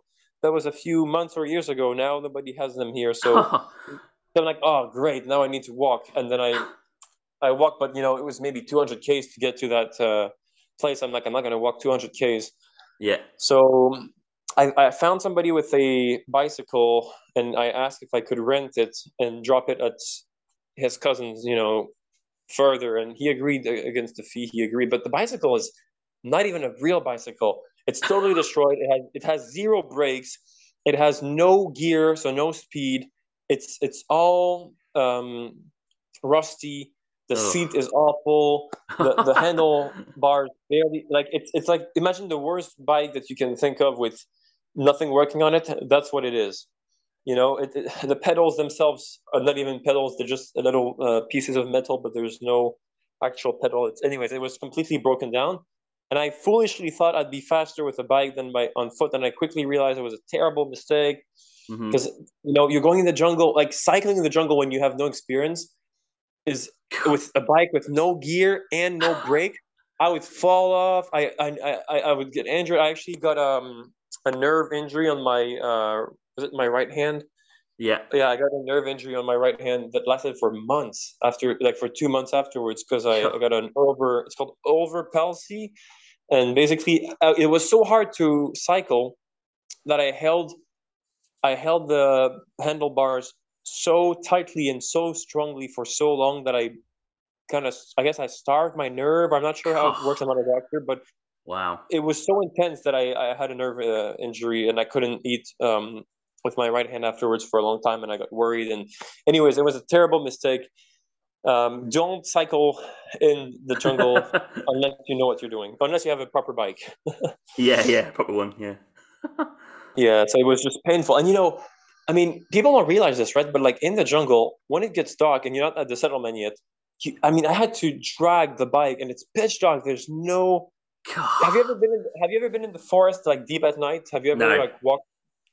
Yeah, like you know how scary it can be, right? Like you can't even see a meter ahead of you. Like imagine that you close your eyes in a closet. That's how dark it is. I mean, because the problem is the canopy is so thick, you can't even see the moonlight. I foolishly thought, okay, the moonlight will kind of help me. Yeah, yeah. No, 'cause the trees are so big and the leaves are so dense that the moonlight doesn't even penetrate. So, I can't imagine it. oh man, That it's is, honestly, you know, as a side, I would tell you that the DRC was more challenging than Afghanistan by far. Like it was really more. Like Afghanistan was a lot of fear before going there, but once I got there, things were, you know, I did get arrested and stuff, but once I was in, I was quite comfortable. It was mostly before going that I was scared. Once I got in, it was yeah, better. yeah, But the DLC, the whole thing from start to finish, it just challenges after challenges after challenges. It was really by far the hardest place I've ever been to. So you're walking in the jungle, your bike doesn't work anymore. I wanted to ditch it. I was like, oh man, I just want to ditch the bike because it's slowing yeah, me yeah, down. I'd rather go by yeah, foot. But now I have this promise that I made to this guy that I'm gonna deliver the bike at this specific village, and I don't want to be. And that's interesting because you're alone in the middle of the jungle. Nobody's watching you. I could yeah, be a liar and just ditch it and continue by foot, but I have to be honest. We made a deal. I told him I was going to deliver it there. I have to keep my word because I'm a straight person. I'm an honest guy, and you carry on. And I got to a settlement, and I asked around if I in French if there was a place where I could crash for the night. And it's honestly, you talked about the Thailand experience and the bus experience, and it's really as far as your comfort zone as you can be. Just imagine yourself coming out at night of the yeah, jungle. There's exactly. no light whatsoever. You see a bunch of shadowy figures with some huts. You don't know who these guys are. It's 10 p.m. It's completely dark, and you have to approach them, and you hope that they speak French, and you can ask for a place to sleep. And you don't know who they are, and you're alone, and you're vulnerable, and it's just very, very hard. And you have to just have faith in the unknown. And they didn't speak French, but I asked if they knew somebody who spoke Français, French, and they brought me to, I believe, was a local pastor or some local teacher or somebody who had an education, and he spoke enough. We could communicate. He kindly made some space for me, and then I bought a chicken. That's a cool thing in the Congo. If you want some protein, um, you because the food there can be a bit sometimes low in nutrition Yeah, unless you like want to eat caterpillar. You can eat insects, but sometimes you might want something closer to home. So you can kill a chicken for I think $2, so like 5,000 francs, which is two and yeah. a half US, and then it'll kill it and then boil it for you. And you have boiled chicken meat, and they put some sauce or what do you call it? The oil there, palm oil. Yeah, they'll put some palm Oh, oil, okay. and Yeah, it's quite tasty. So you can get some chicken, and they have very nice, the plantain banana, like the big banana that yes, you can. yeah, Those are great. Like if you need, they're cheap, and if you want a lot of carbs to give you energy, definitely go for those. And they boil them, and then it's super. It's like eating mashed potatoes. They're so tasty and so good. It's pretty basic food. You don't have any no um, luxuries. yeah, no luxury, but Yeah, just enough. getting some carbs, just getting some boiled banana, plantain banana was just like a treat for me. Hmm. And that's what I liked about this. It resets all your expectations. There's no cake, there's no sweets, there's nothing that's luxurious, but just getting banana felt like heaven after that long, difficult day of cycling. Yeah. Getting a piece of banana, it's like, oh, I get some calories in. Oh, finally, you know. It's just like it's as raw as it gets, as raw as it gets. Yeah, you're pushing yourself as far as you can, To the limit. and Yeah. then the next day, there was so just so people can follow along, that was in Bolanda, Bolanda, Bolanda near a river. I think the river is called the Loso River or Lokoro, something like that. And so at this place, there was a little military camp. I think it's for anti-poaching. I'm not sure, but I negotiated with a fisherman to take me across to the other place to continue my journey. And yeah, this guy was angry at me because he said I hadn't reported to his camp, and I told him, well, I haven't crossed any borders or I haven't crossed any, Mm. international boundaries. I mean, I'm still in the same country. I'm coming from a place in the same country to another place that's in the same country. Why are you treating this like if it's an international border and I'm committing an offense for forgetting to report to you.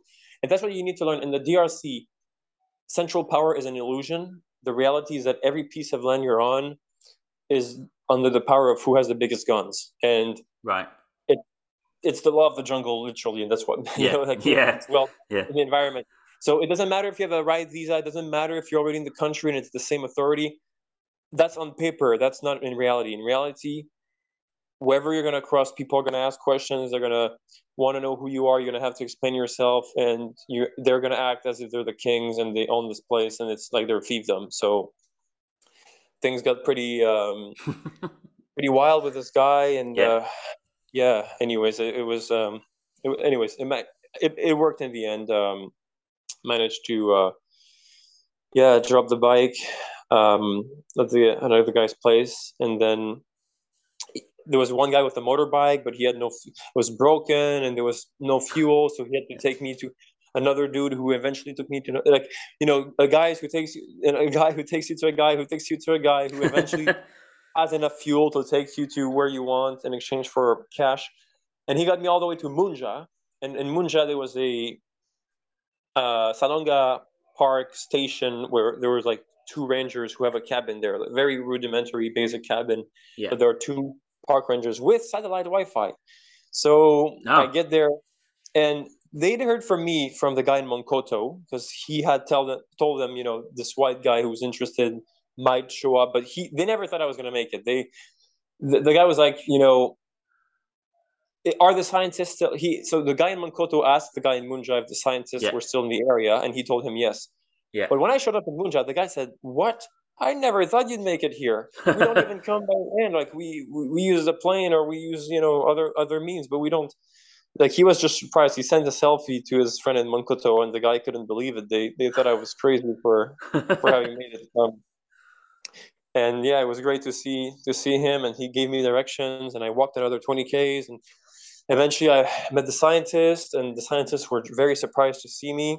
Mm-hmm. And they asked, who are you? But because you're in the middle of the jungle and they're from a foreign country, and you're also from a foreign country, you get along well because you're in this very rough environment together, and they feel sympathy for you and you feel sympathy for them. So you get kind of closer. Mm-hmm. And they said, yeah, sure. If you want to have a look at the camp and visit our station, you're welcome to come. And that's what I liked, because I'd done the work of going all the way there. I kind of knew deep down that it'd be unlikely for them to turn me down, because once they would see how hard it had been for me to reach them, I mean, it's not like they see tourists every day. They'd never see them. And then this Canadian guy with a backpack comes out of the woods to go and talk to them. Why would they? I mean, can you imagine? Like, oh no, what we are don't they want thinking? you to be around. Yeah, like, do you see what I'm saying? Yeah. Imagine they just went, nah, we don't want you here. You got to turn back. Like, they would obviously never say that, but they just must be so shocked to see someone with a backpack. Like, you can't even imagine what they're thinking, let alone what you're thinking. I can't imagine. Even to this day, I can't imagine. And you know what they told me? They said, when we saw you, we thought you were a fellow scientist who'd come in by plane to...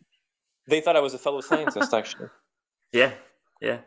Like, they thought, like, when I saw... They told me afterwards, like, oh yeah, when we saw you, we were sure you were like another scientist that was coming to join the project. Because the funny thing is, they've now got a story that they'll probably tell forever. Like, we're working in the Congo as scientists, and then out of nowhere, this guy turns up with a backpack. Like, backpack in the Congo. That's their story now for like forever, isn't it? Exactly. And they were so happy, and we had a good time together talking, and it was great. And yeah, now the problem, I'll have to be honest here, is that by this time I was getting super sick. Like okay. Worse than Sudan, worse than everywhere else I've been before, because I was drinking the local water. Because yes, in theory I should have brought pills, I suppose, but I guess I wanted to challenge myself to the fullest, and that meant just drinking, like eating what the locals eat and drinking what the locals drink. That was my theory, and I thought, whatever I get, I'll just take pills to treat it later on.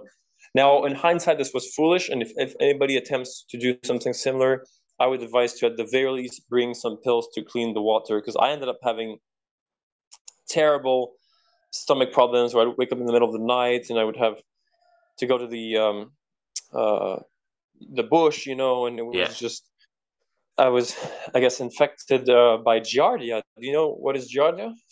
No. What was that? It's a parasite in the water. It makes a lot of problems for your internal system, Okay. and it really.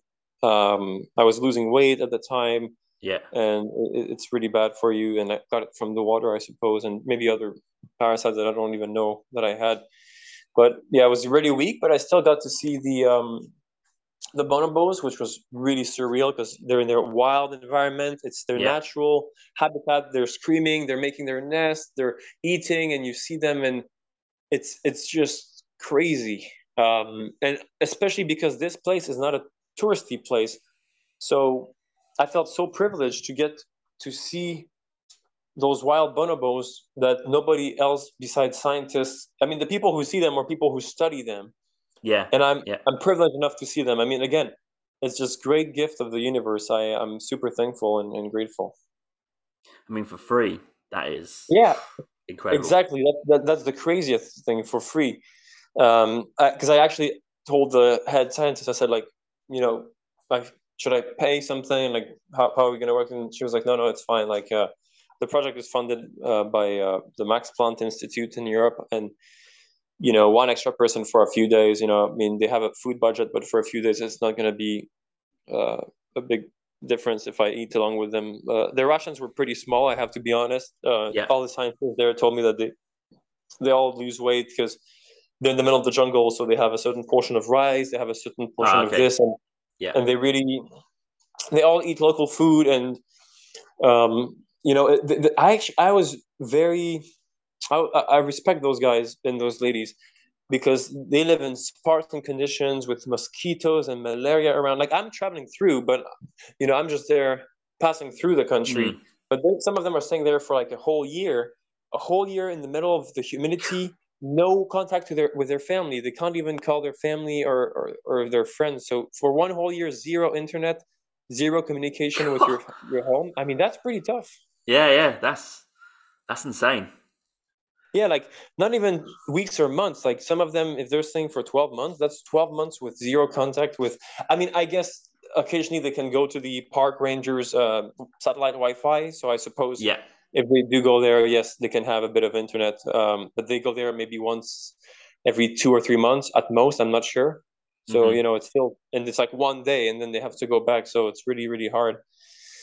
And yeah, they were inspiring. There were young people from different countries, India, the Netherlands, Ecuador, and South America. So it was very, very variety of continents. You had Asia, Europe, Latin America, and they were passionate, and they were studying the wildlife and the flora and the fauna. And it's a paradise because it's no poachers can go there, so the wildlife is intact, and you can see like flying squirrels around you and Wow. stuff like this. So great, Yeah. Yeah. yeah. It was a highlight. If you were to ask me, it was definitely a highlight. But it's one of those highlights where it's type. Are you familiar with the different types, like type 1 fun and type 2 fun? Have you heard of this theory? No. So like type 1 fun is it's fun in the like you're eating chocolate. It's fun Yeah. and you feel it while you're doing it. And Yeah. type 2, you while you're doing it, you don't. It's like a workout. You're doing it and it's hard and it's kind of painful. But then Right. afterwards, you leave the gym and you feel better. Hmm. So Okay. at the time it was painful, it was hard, it was logistically hard to get there. I was sick, I was very ill, very my health was in a dire state, so I wasn't enjoying it as much because it was just so hard to like be there and keep myself together in terms of my health. Hmm. But looking back and seeing those pictures and thinking back at those memories and the experience, I can appreciate how great it was. Yeah, because you mentioned your notes, you were starting to feel like proper sick now, weren't you? Oh Like, yeah, yeah, it was. like after this experience, you had to go back to Wafanya to, I don't know, Well, get after sorted the out, after or well, I've actually, if you have the report nearby, you'll. I walked out of the scientist because I felt too bad and I was worried about my. Actually, the one of the ladies there said like, "Yeah, you really seem to be in bad shape, I'd advise you to get out while you can, because it's hard to, if something happens there, you're screwed, and they take a Yeah. massive amount of risk for the people who work there, because if something happens, Yeah. there's Yeah. literally a plane comes and brings people like once every 6 weeks. Like once every 6 weeks, some new guys might come in and new guys might come out. So there's like one plane that comes every almost 2 months, and the plane is already booked with things, so you can't add more people to it. And yeah, you're on Okay. your own. Like if something, there's no hospital nearby. There's Yeah. Yeah. some, like the locals have clinics with a bit of medications, but it's all rudimentary and basic. If you need something, it's Mm. all basic. So I walked out of there because I was too worried about my health, and I Yeah. was feeling terrible. Went to the park rangers station in Munja. The two guys who live in their little cabin with satellite Wi-Fi internet, Hmm. and they said, "You look so terrible." They got me tested for malaria, and I had malaria. So I Oh, had okay. malaria, and I was ill, and I stayed in the guy's cabin for 3 days, and he was. Oh yeah, I forgot one part. So as I'm super ill and I'm getting out of the Bonobo station to go and leave to go back to the priest, I realized in my bag that I had luckily left most of my money at the priest's parish in Wafania, because I didn't Okay. want to risk too much cash. I didn't want to risk too much cash if I was on rivers and the Yeah. boat capsized.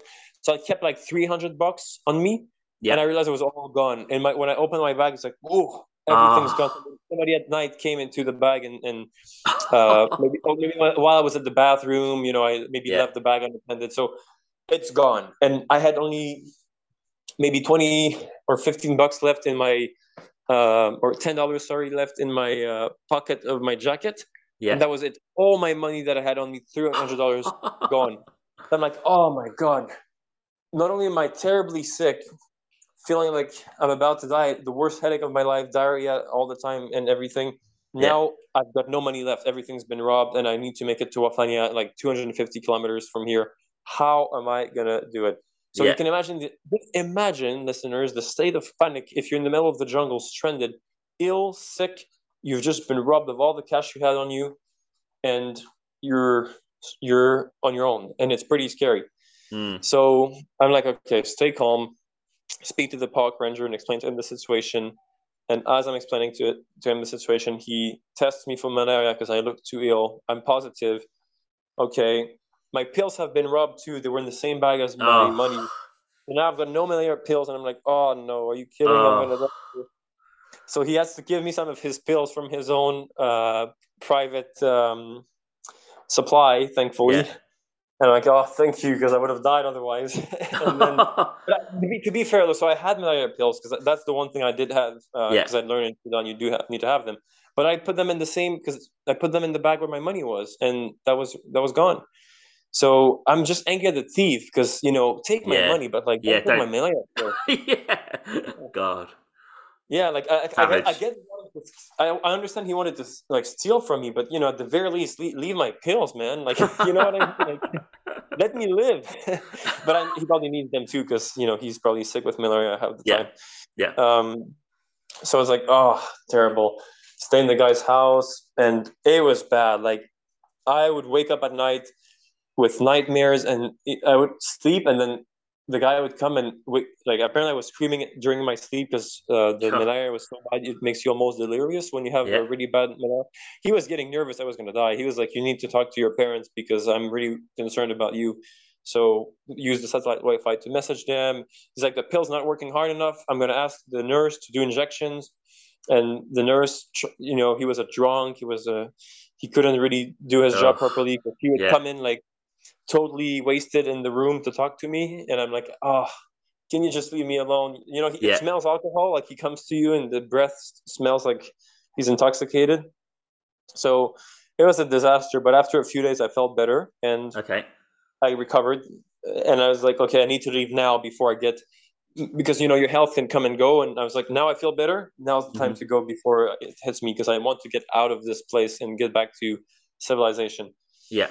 Um, so then we have to agree because I don't have any cash on me left, except a few dollars that I need to keep for the river crossings. So I tell him, look, mate, we've got two choices here. Either I walk all the way back to Wafanya, but I'm still recovering from my diseases. I'm terribly ill. I'm probably going to die on the way and I've got no money left. Yeah. But I can try. Or you trust me, your friend who's got a bike takes me as far as he can with the bike, and then I'll continue on foot. And then once I get to the priest's church in Wafanya, I'm going to give him whatever money we've agreed on that you want to give me, and you'll be passing down in that area at some point, so the priest will give it back to you. Yeah. So at first he's kind of skeptical because, in that society, people cheat a lot and they lie a lot to each other, and people often give loans and they don't pay back. But I really insisted to him, look, I'm a foreigner. My word is my word. If I say I'm going to pay you back, trust me, I will pay you back. Mm-hmm. And we got to talk to the priest with satellite Wi-Fi, and the priest confirmed that I was a good person and that he could trust me. And turns out that the ranger knew who the priest was. So he was confident enough. He said, okay, fine. We agreed on a price. And I left with his personal driver. And this was his only motorbike. So he said this was his only bike. And if something happened to that bike, he was screwed, because that was his only bike for him to get around in the jungle. Can you believe that? Like, that's how bad their conditions are. He's a park ranger who works for a government-owned park, and their resources are so thinned out and scarce that the guy has got one functional bike to get around. And it's like, I'm going to trust you while you're leaving, but if the bike breaks down or if something happens to the motorbike, he's going to be screwed with no means of... He's going to have to walk on foot everywhere to go around the park. So we go there, and it's just so tough because you have to lift branches that have fallen, and there are so many obstacles, and it's a terrible trail. You'd come, and sometimes the driver had to take a machete and clear open parts of the jungle because it was so blocked. He had to literally cut out, like in Indiana Jones, like cut vines and stuff to clear detours for us. It was intense, man. It was like, I've seen a lot of crazy things in my life, but I have to say that was pretty crazy. And we had to lift the bike together, and I'm still sick and feeble and weak, and we have to lift this. It's just so intense. And anyways, we managed to go, and eventually we got to as far as he could take me, and I thanked him, and it was a beautiful moment. And then he turned back, and then from there I continued. I had barely enough money on me to cover the river crossings, but that was enough because I kept some in my pocket. Oh, and I forgot to say, I had to beg villagers on the way for food because I didn't have enough. I had just enough of it. I had to go and be like, hey, I'm this tourist here who's been robbed. Do you guys have a bit of mangoes or bananas for my friend and I? And we would just ask villagers to give. And luckily, they had coconuts, and there's so many fruits in the jungle that they have enough for everybody. But, it was still kind of a humbling experience, this white tourist who has to go to a villager and be like, hey, begging, do you mind sharing some coconuts with me? So they're being oranges, but they're very nice. I have to say their hospitality is out of this world. They would bring some coke. Once I explained to them the situation, they felt so bad for me because I think they realized I was in a bad situation. They would ask around, bring me some potatoes, wild sweet potatoes that people had. We would boil them and eat the sweet. It's all basic food. It's not a chef's cuisine. It's not nothing luxurious. You might eat just boiled potatoes with no seasoning or nothing, but that's okay because you need those calories. And I'm thankful for them. Those, whether it was bananas, oranges, coconuts, papayas. Do you know what papayas are? Yeah. We have a lot of papayas. It's like the most ubiquitous fruit in that area. Everywhere they've got papayas. And then I got back to Wafanya and told the priest the story, and I couldn't. He was, of course, shocked. And I looked, and my bag where I put it inside his room was still there. So the money that I'd kept with him was safe. And that shows the amount of trust that I had in him, because I had to trust him with $1,600, and I knew he was not going to rob me. So it was pretty. Imagine if that was gone. That would have been If that was gone, that would have been a really, because getting cash in. People say, "Oh, well, ask your parents or call Western Union." There is no Western Union. This is the interior of the DRC, the bloody jungle. You're not in New York City where you can just go to the nearest bank and get some money wired in. I mean, I think people sometimes don't realize that Yeah. there is no infrastructure period, so you can't even get what you need. Like even if I had, a billionaire like Elon Musk who was willing to help me with money, like how do you send them money? Like Yeah, exactly. Yeah. you can't just send it with a pigeon. You're gonna have to get the money to me. It doesn't matter if you have millions to give me. How do you get it? Yeah. It's the yeah. So it was wild. And you did recover. Oh yeah, so I took some. The doctor there. I had infections on my legs and my foot and blisters that were filled with pus. And the doctor at the Wafania clinic had to surgically remove some of the blisters because they were so infected. I couldn't even walk anymore. I was Oh wow. like limping. I couldn't walk, so he had to cut out some infected wounds and blisters. It was really bad. I think what it is my because I've always lived in an environment that's not very humid. That's sort of a northern climate in Canada. My body wasn't used to being in so much humidity and heat. It's not just the heat; it's really the humidity. Because Mm-hmm. heat is one thing, but you can be in the desert and it's hot, but it's dry. But in the forest, it's so humid that it's the best environment for bacteria and for things to proliferate on your skin, right? Because you sweat a lot, Yeah. and it's just perfect for that. And if you're not used to it, if your body and your system isn't used to that, it can be a challenge. Yeah. I think that could be just for any environment, not even as extreme as that. I mean, even here, like in Middle East, I've struggled with my stomach stuff. I don't really know why, but I think it's just maybe a hotter climate. The food tastes a bit different, probably has different bacteria. Not as extreme as where you were in the Congo, but even as basic as that, the body needs to adapt. Right, right. The body needs to adapt, and it takes time. And if you're going right in with no adaptation, I think it can be a shock. Yeah. Yeah, because I would take showers, with the water that they had, but even then, I mean, of course, it's a bucket shower from like river water that they Mm. they found, so it's not even really clean water. It's just whatever people can get their hands on. But even with a shower, it didn't feel like I was washing myself, even if I was using soap. Ah, It yeah. still felt, Yeah. it still felt like you're so dirty and you're so soaked in your own sweat. And yeah, if you haven't grown up in that environment and you're not used to it, I think it can be harsh for the body and the system to and also you're exposed to new germs that maybe your Yep. body isn't used to, like the local flora, the local environment, the local microbes. So yeah. Yep. Yep. And also a question actually I need to ask. Did you ring your parents when he advised you to, when you're really ill? Yeah, I send them a message on Messenger.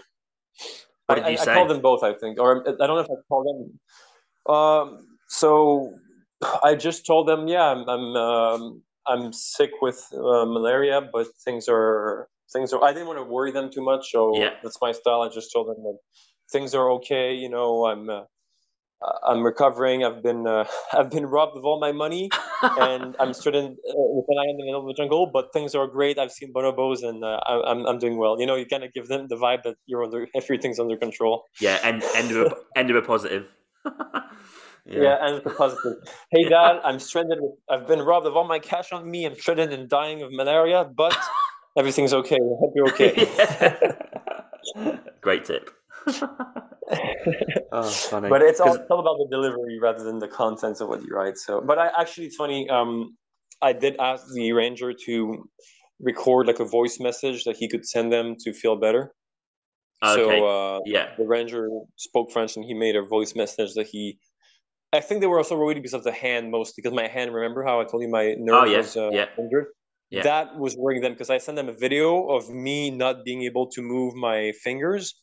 Right. And that really worried them because they were like, oh yeah, you're really in bad shape. So they were definitely worried, but you know, I didn't want them to be too stressed, so I kept myself calm, and I gave them the impression that things were okay. Okay, that's good. Yeah, I did wonder when reading the report, how did you kind of deal with that situation if he's advising you to ring your parents? That's a pretty dire situation. Yeah. You're right. If the guy is telling you should call your parents, that is it was looking back. I do realize how dire it was because if somebody's telling you to do that, it means that they're really, really. I think he was concerned I was going to die in his cabin. Um, Okay, right. I don't, but I don't think he. I think it was the second night, like when I had nightmares and I was very sweaty in the day. Like just to give you an example, so this is the tropical rainforest, which is basically besides the Sahara, it's like the hottest place on earth, right? The tropical rainforest, very Yep. humid, very warm, and my fever was so high, I was freezing. In my I had to ask him to pile on like blankets on me because I was super cold and in the middle of Got the it. Yeah, bloody yeah. jungle of the Congo. And like, oh, I felt like I was in Nunavut and I was just so cold. Please bring more blankets. So that's how my fever was awful. And I think that's when he really panicked because when I kept asking him for like more blankets to cover me, Yeah. and he was like, "Oh man, this is guys."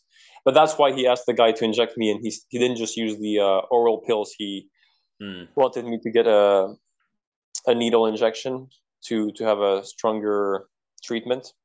Yeah. But yeah, I guess to answer your question, I had to stay calm because even if he's telling me ring your parents, even if he's getting worried and he's nervous, I'm the patient here. I'm the one who is involved in the situation. I need to remain like. Of course, part of me might have wanted to panic, but what good is that going to do? Even if I Yeah. panic, it's not going to save me. So I think I'm very stoic, just like with the rebel thing where I had to cross the checkpoint. I just realized that certain things are under my control and certain things are not. And I just need to keep my calm and focus on what I can. Take the medications, sleep, rest, eat food to be healthier, and let the chips fall where they may. Yeah, because I think we were reading this and we were just saying there are a couple of factors in your favour. The one that you are quite young. You've got some medication on the go. I think if you've got medication, some sort of medication, and you're young and relatively fit, you've got a chance. But I think if you're a bit older and a bit more frail, it can probably be the Right, other way. So I think you had a chance. right. But I think it's also I took the medications as soon as I had the symptoms, Yeah, so that helped. But also, yeah, I'm not sure. It's strange. I guess what you're asking is why wasn't I more worried maybe in the moment? yeah, a little bit. Yeah, yeah, Yeah, yeah. It's. I mean, I think it's when you're in those moments, you're not even thinking clearly. Because I remember talking to my brother on the phone, and I was under the effects of the anti-malaria drug, yeah. and he told me that I sounded like I was not sober. Like I was Okay, bit drunk. intoxicated. But I think the Yeah, drugs are so powerful that you don't even fully realize what's going on. Like your brain is in a different sort of mind and state of mind. yeah.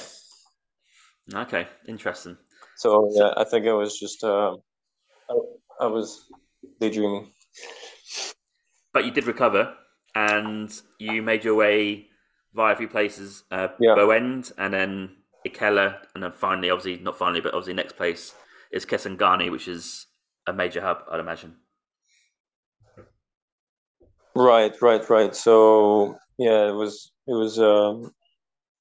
yeah, from Mofania to Buende, just getting bikes was tough, things breaking down, but eventually got it to Buende. Once I was gonna get to Buende, I wanted to give up because it was just too hard. Like I just Oh, really? it was just Okay. tough. I was like, oh, I want to give up.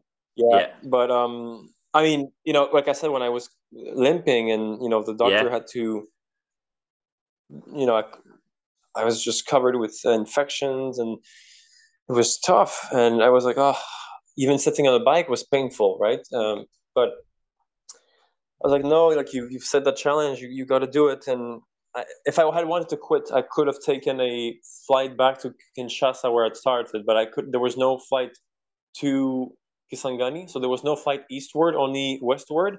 Oh, okay. So I was like, oh no, I'm not going back to where I started. I've already done all of this. It'd be Yeah. such a shame to Yeah. go back to. So, but also I recovered. I said, look, just take some days off in one day, recover, sleep, eat, and don't do anything, and just take a few days off, and you'll feel better. And sure enough, I did feel better. Yeah. I regained my energy. and then I managed to make it to Ikela, but that was a very tough 4 day trip with two very nice local civil servants that were traveling with their bike, and they took me along. I gave them cash, but they took me with them. Yeah. And again, that was also tough. Sometimes there are barricades where villagers block the road and ask people for cash. And like I said, it's the law of the jungle. It's power versus power. Yeah. And you have to talk your way through those checkpoints. So it's just so many challenges. There's the physical challenge of just being in the heat of the jungle. There's the health challenge of being sick. And there's the food challenge of finding food that you can eat that's healthy for you. There's the psychological challenge of having people block the road and ask you for cash, basically extort you. It's all of these things combined that add to the difficulty. If it was just one of them, you could tackle it. But because it's all of them together, it really um, it really adds a lot to your psyche. And I will say, I can see why a lot of people think that they couldn't make it, because at times it takes every ounce of courage that you have to Yeah. push through. It really does. But then there are great moments when you finally get to a place and it's time to just relax and eat. And maybe you've been harassed by people before. Maybe you were sick with diarrhea. Who knows? And then you get there, and the guy brings you the tastiest pineapple you've ever had in your whole life, Yeah. and it's just it melts in your mouth. And to this day, the best fruits I've had were in the DRC. The best bananas. It's so, I can't even describe it. If you ever happen to go there, you'll understand. It's nothing like what we have in our stores. It's all grown locally in the forest there, and it's Hmm. right by where you are, by the trees around the road. And the pineapple is just so sweet and soft, and it doesn't taste acidic at all, not like what you get in the stores where there's an acidic aftertaste and it can hurt your teeth. It's just pure um, delight. And so, yeah, a small thing like a great pineapple can make your day, and you appreciate the small things. You're like, oh, some calories, some sweets, I love this. Well, I think from being almost at death's door, I don't know how close you were, or how close you think you were, to maybe like almost not fully recovered, but recovered enough to walk around and eat a pineapple. That's quite a big contrast, isn't it, over a small amount of time? Like Yeah, yeah, I think when you get to that end point where you can just walk and get a pineapple, like that's a long way coming from laying in that guy's office when he's telling you to ring your parents. That's quite a long, big jump. That. yeah, yeah. I think you're right. You go from such a low abyss Yeah. that, in comparison, anything becomes glorious and becomes yeah. And Yeah. I think that's a great life lesson that I learned. It's almost like a philosophical insight that the it's paradoxical, and I know people may not like to hear that, but sometimes the more you suffer, the more you learn to enjoy. Like, I think if you don't suffer in life, it's harder to appreciate um, the good things and the beauty. Like, Mm. sometimes it's good to have it easy, but if you have it too easy and you don't have enough flows, you might lose perspective. Yep. And you don't need to go as far as where I went, where you're almost dying and somebody's telling you to ring your parents. Of course, that's very extreme. But the point remains: if you have those lows, then the smallest high will have a big impact, and you'll really feel it. And like you said, after barely being able to walk and laying there almost dead, getting some pineapple was like if you'd brought me $1 million. It was like that. Yeah. Yeah. Absolutely. Like just basically one end to the other. It's pretty incredible that you carried on, because the easy, or some people might say the sane answer would be to try and at least get back west by Right, some you sort of can trust that, transport. right? Mm. Yeah, I think that's a good point. Do you think? I mean, this is of course a hypothetical, but like in your case, if you think you may have considered flying west, even if that would have meant going back to ground zero to where you started already? I think if I went through what you went through with the malaria and all that sort of stuff, yeah, I would have probably said, yeah, that's as far as I'll go. I'll take that. That's not a bad journey. I think I would have done that, but that's just Yeah, me. and I think I was really near that point, and yeah, that post Bonobo experience with the disease and everything, and it was really the worst I'd ever been in my whole life health wise. And I'm a pretty fit Yes. guy normally and stuff. Like I used to do country cross country running, and I was, I've always been quite athletic. But yeah, it was. I mean, it was just terrible. Like But purely based on health more than anything else. I think yeah. not like just I fancy a bacon sandwich. It's more about like I've been through almost death. Like I just need to go back and recover. Um, Hmm. and just take what you've done. I think I would have done that based on health. Yeah, I agree, and I think what's strange is that my health would come and go, so it would be Mm. really bad for a while, and then I'd feel better, and then I feel better for a few days, and feel like it would come and go. I'm not sure if it had to do. I was on antibiotics, and the guy had given me some medications to take, and but I think that's something I learned from this, and this is really not to sound. I'm trying to stay humble here, but after getting some feedback on the story that I wrote, that I shared with people, a lot of people have told me like, wow, like what's most impressive about it is the willpower. And Yes. I'd never fully realized this about, like we don't, sometimes you take things for granted. I'd never really realized that maybe that's something that, I suppose it's a defining characteristic of myself, that willpower to just say, okay, you've set that goal, try to carry through, try to reach it no matter what. And yeah, it is, even now telling you the story and reminding myself of all the things I've gone through. It's almost astonishing. I can't even understand how in the moment I had the willpower to carry through. But I think I just had that dream of, I want to make it to Kisangani Overland. I want to tell myself that I didn't fail at the goal, and like I just want to do it. Like the dream of overlanding this, even though there was no monetary reward, there was no prize, there was nothing at all except for myself. It's almost like I wanted to prove myself that I could make it. Yeah. And what was your feeling when you got to Kisangani? So so once I got to Kisangani, it felt like a relief because I'd accomplished what I wanted to accomplish. Yeah. But because I was so overwhelmed with all of those things, and even going to Kisangani, there were more problems with checkpoints and stuff.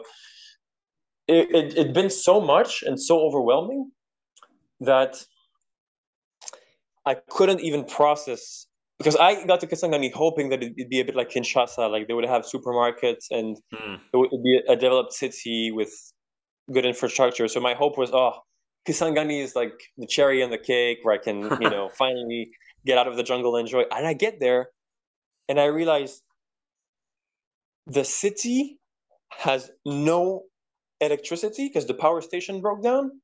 Like zero electricity. They have to use generators, fuel generators, a Yeah. few hours per day. The running water comes a few hours per day. Sometimes it skips days. So like there's no real running water working except for a few hours here and there. People have to store it in buckets.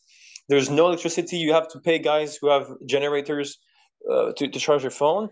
There's no real supermarket. There are a few convenience stores with some goods that come from Goma. So they do have some canned food, Mm.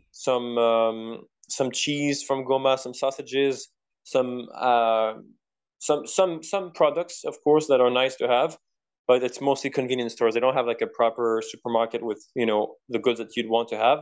Yeah. So it was a bit of a disappointment because I was like, oh, Kisangani is finally where I get my luxurious hamburger, and like I just wanted a pizza. I just wanted, Yeah. after all those after basically 2 months of eating cassava, which is the main staple dish, and cassava is it's kind of like a potato sort of.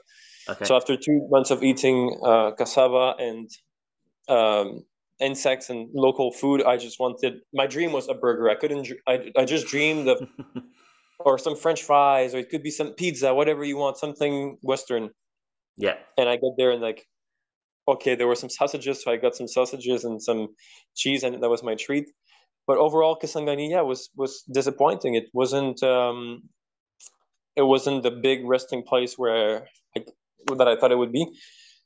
However, the real highlight for me of Kisangani was the person I met there, and that was in one of those convenience stores. And I ended up meeting. I go into a convenience store and I see this elderly white man, and I'm surprised, and he's surprised to see me, and we start Yeah. chatting.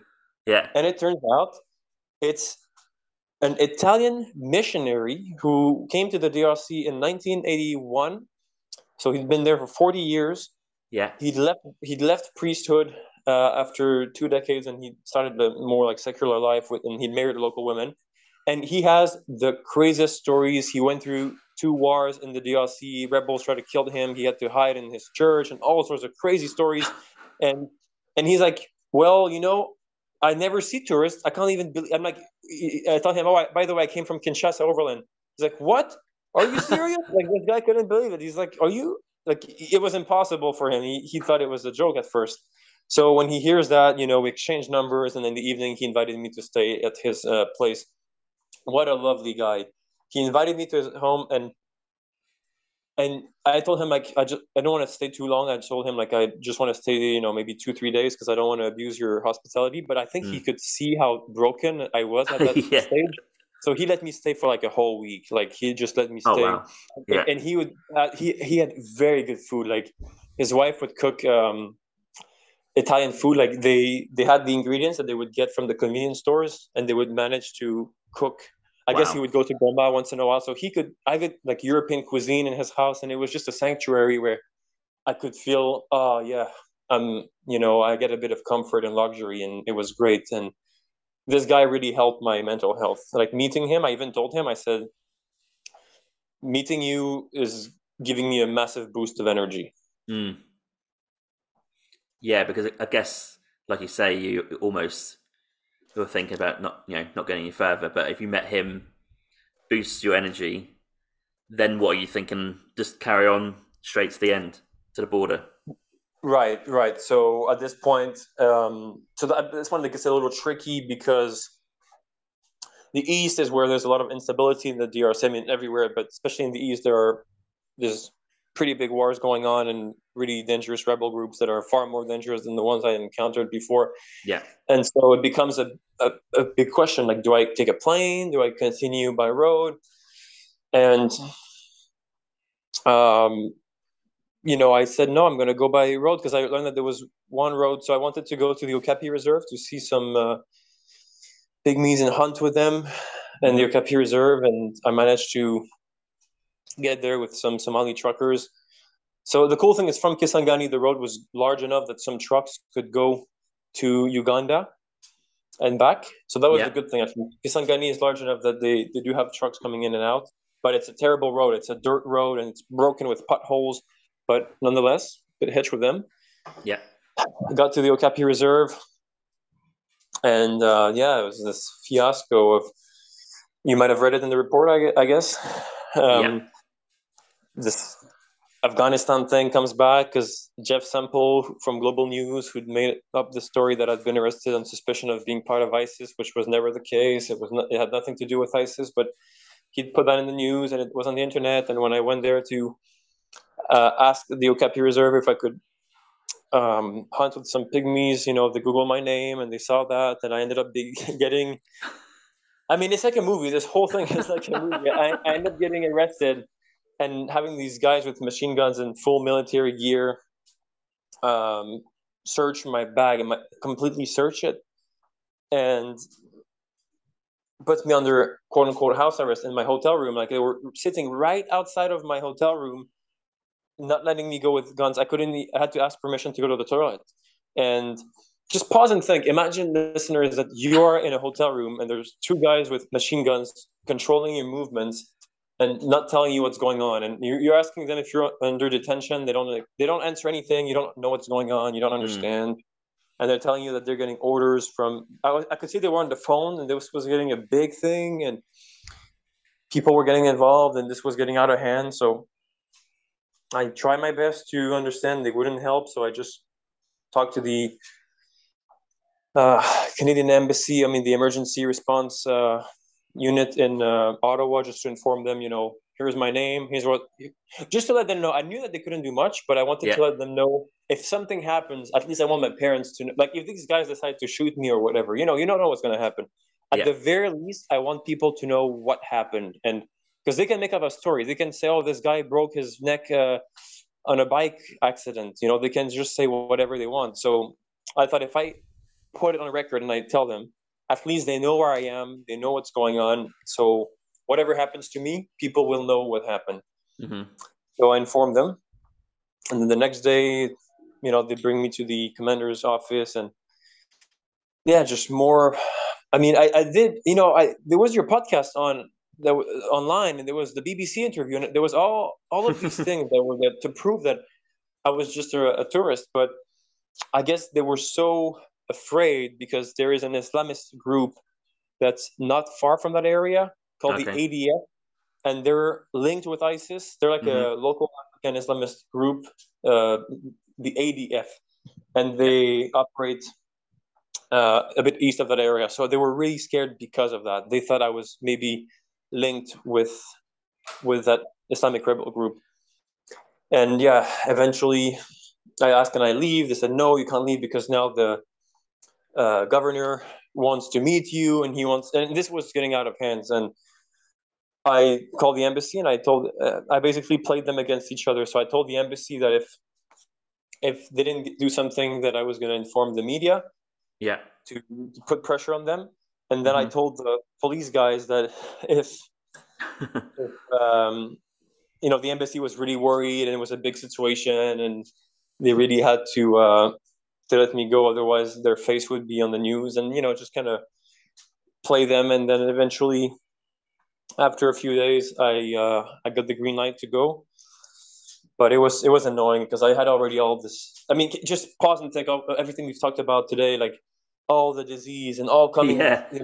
Everything I'd gone through from Kinshasa, the rebels, the boat, the shipwreck, the mud, the swamps, all the bonobos, and the corruption and all of that, and you end up being treated like a terrorist in a reserve that you're trying to visit as a tourist. It was really tough for my morale. I would say even more tough than the malaria. That was really the Oh low wow. point for me. Yeah. Really?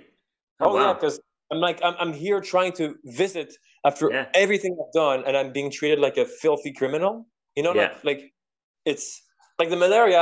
I'm not angry at the mosquito because I No, understand it's. true. But there, I'm like, you guys are insane. There's a podcast by James Hammond. You can go online and find it and solve this within 30 minutes. Why are you making like? It was more like the incompetence that annoyed me, and the Yes. fact that they couldn't realize that I was, you know, it was just. I mean, anyways, Jeff Semple is really. I Well, actually emailed him. I emailed him in January asking him, or in December, I can't remember. In a couple months ago, I emailed him to ask him if he could take it down, and I told yeah. him all the story, and I told him, this is what happened to me in the DRC, and because of your story, I was arrested, and yada yada yada. Like, can you take it down the video? It's causing real Yeah. problems for me. And he didn't even bother to reply.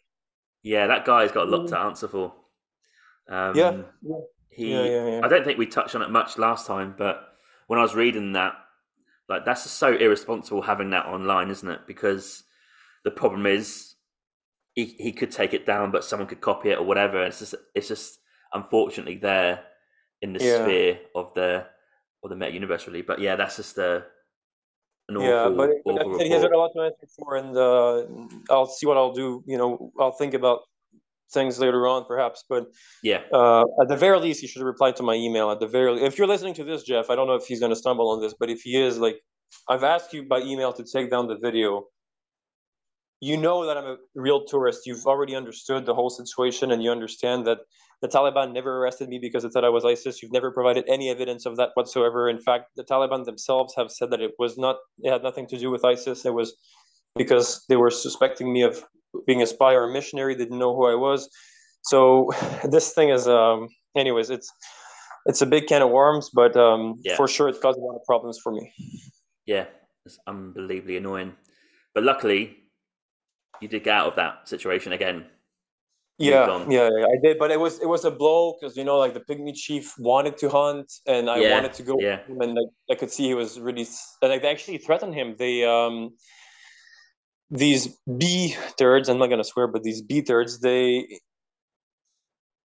threatened him with arrest. They said, if you take this guy in the forest and you go hunt with him, we're gonna make problems for you. Like, we're gonna, you know, arrest him arrest you. They were threatening this guy. They were bullying him, and I was like, "You guys are insane and you're paranoid.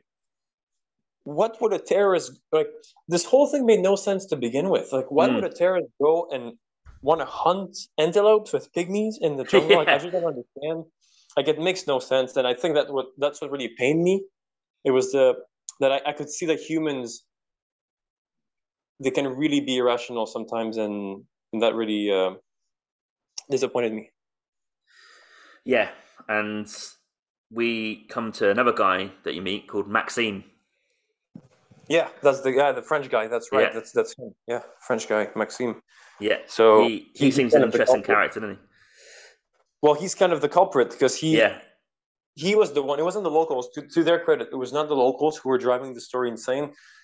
Maxime is a French mercenary that's hired by the Congolese government to train the rangers at this Okapi reserve. He had served in Afghanistan as a soldier. That's what he told me. Yeah. Before, when we first started talking, before he knew who I was. So he'd served there and he'd fought the Taliban, and he probably lost some friends there, I would imagine, but he'd been there with the French army for a few years. And so what I think happened is that once he saw the story, yes, there was the Jeff Semple thing with ISIS that probably got him really worried. But on top of that, I think he just wanted to.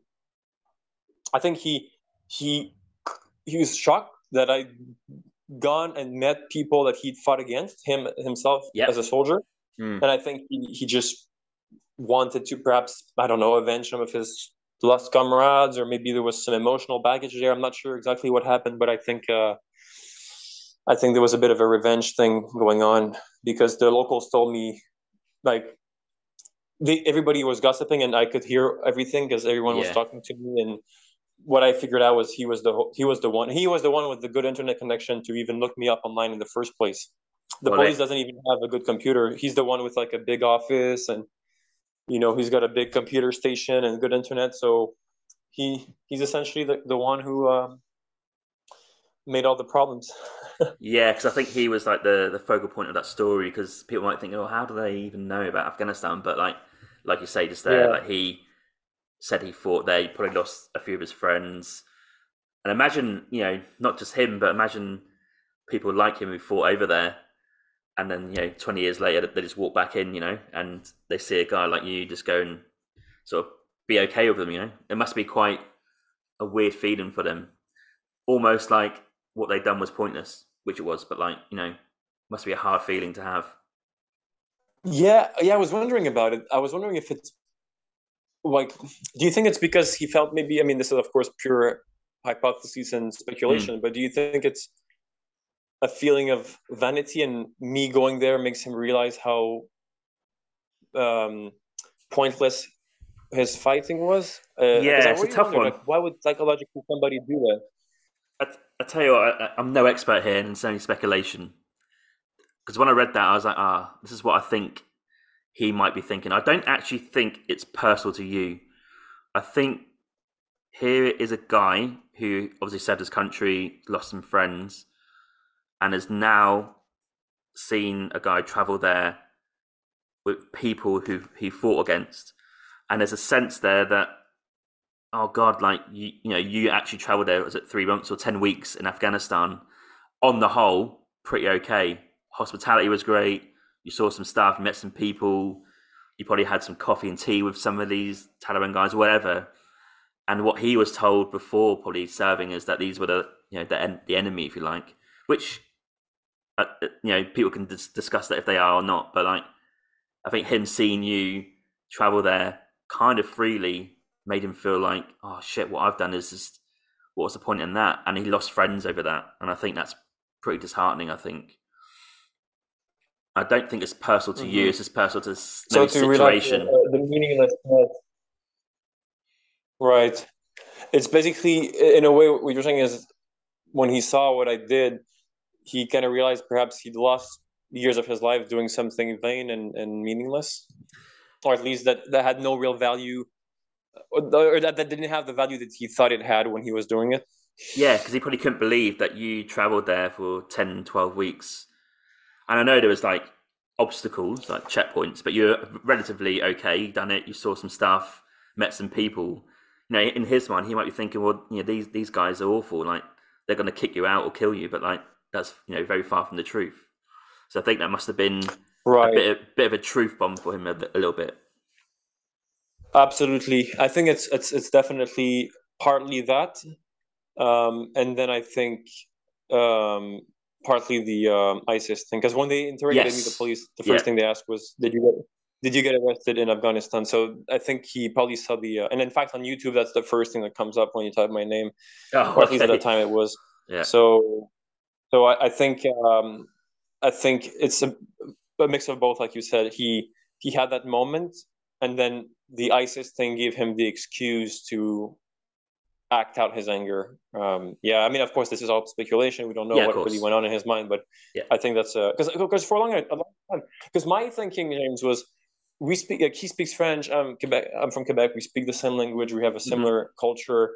I thought he would have like empathy and sympathy, just like the scientist had. I was expecting him to be a bit like the scientist, to be like, oh, like this guy Mm. is coming here, great, like adventurer. I'm happy to talk. So I think that's what pained me is that I was expecting to get welcomed a little bit like the scientists had, where they'd been really, really helpful and kind, Mm. Yeah. and instead I was treated like a terrorist, and that's what pained me a little bit. Yeah. No excuse at all. Not like forgiving Maxim here, but yeah, it's an interesting one to analyze. That I Right. think. Yeah.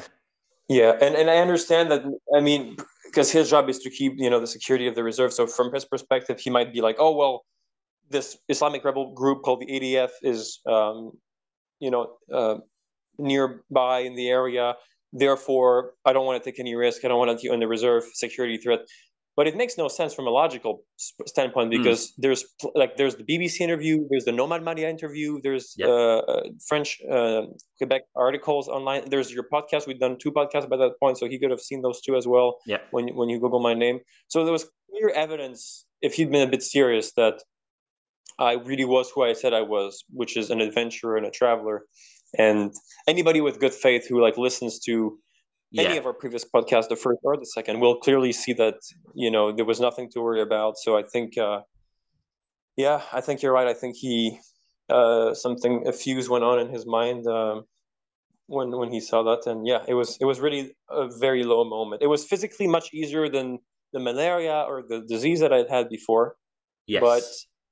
emotionally it was crushing. I remember that it was, especially because it was at the end of the journey and I was looking at the Okapi Reserve as a small reward for my journey. It was a, a main site that I wanted to visit on my way out of the country.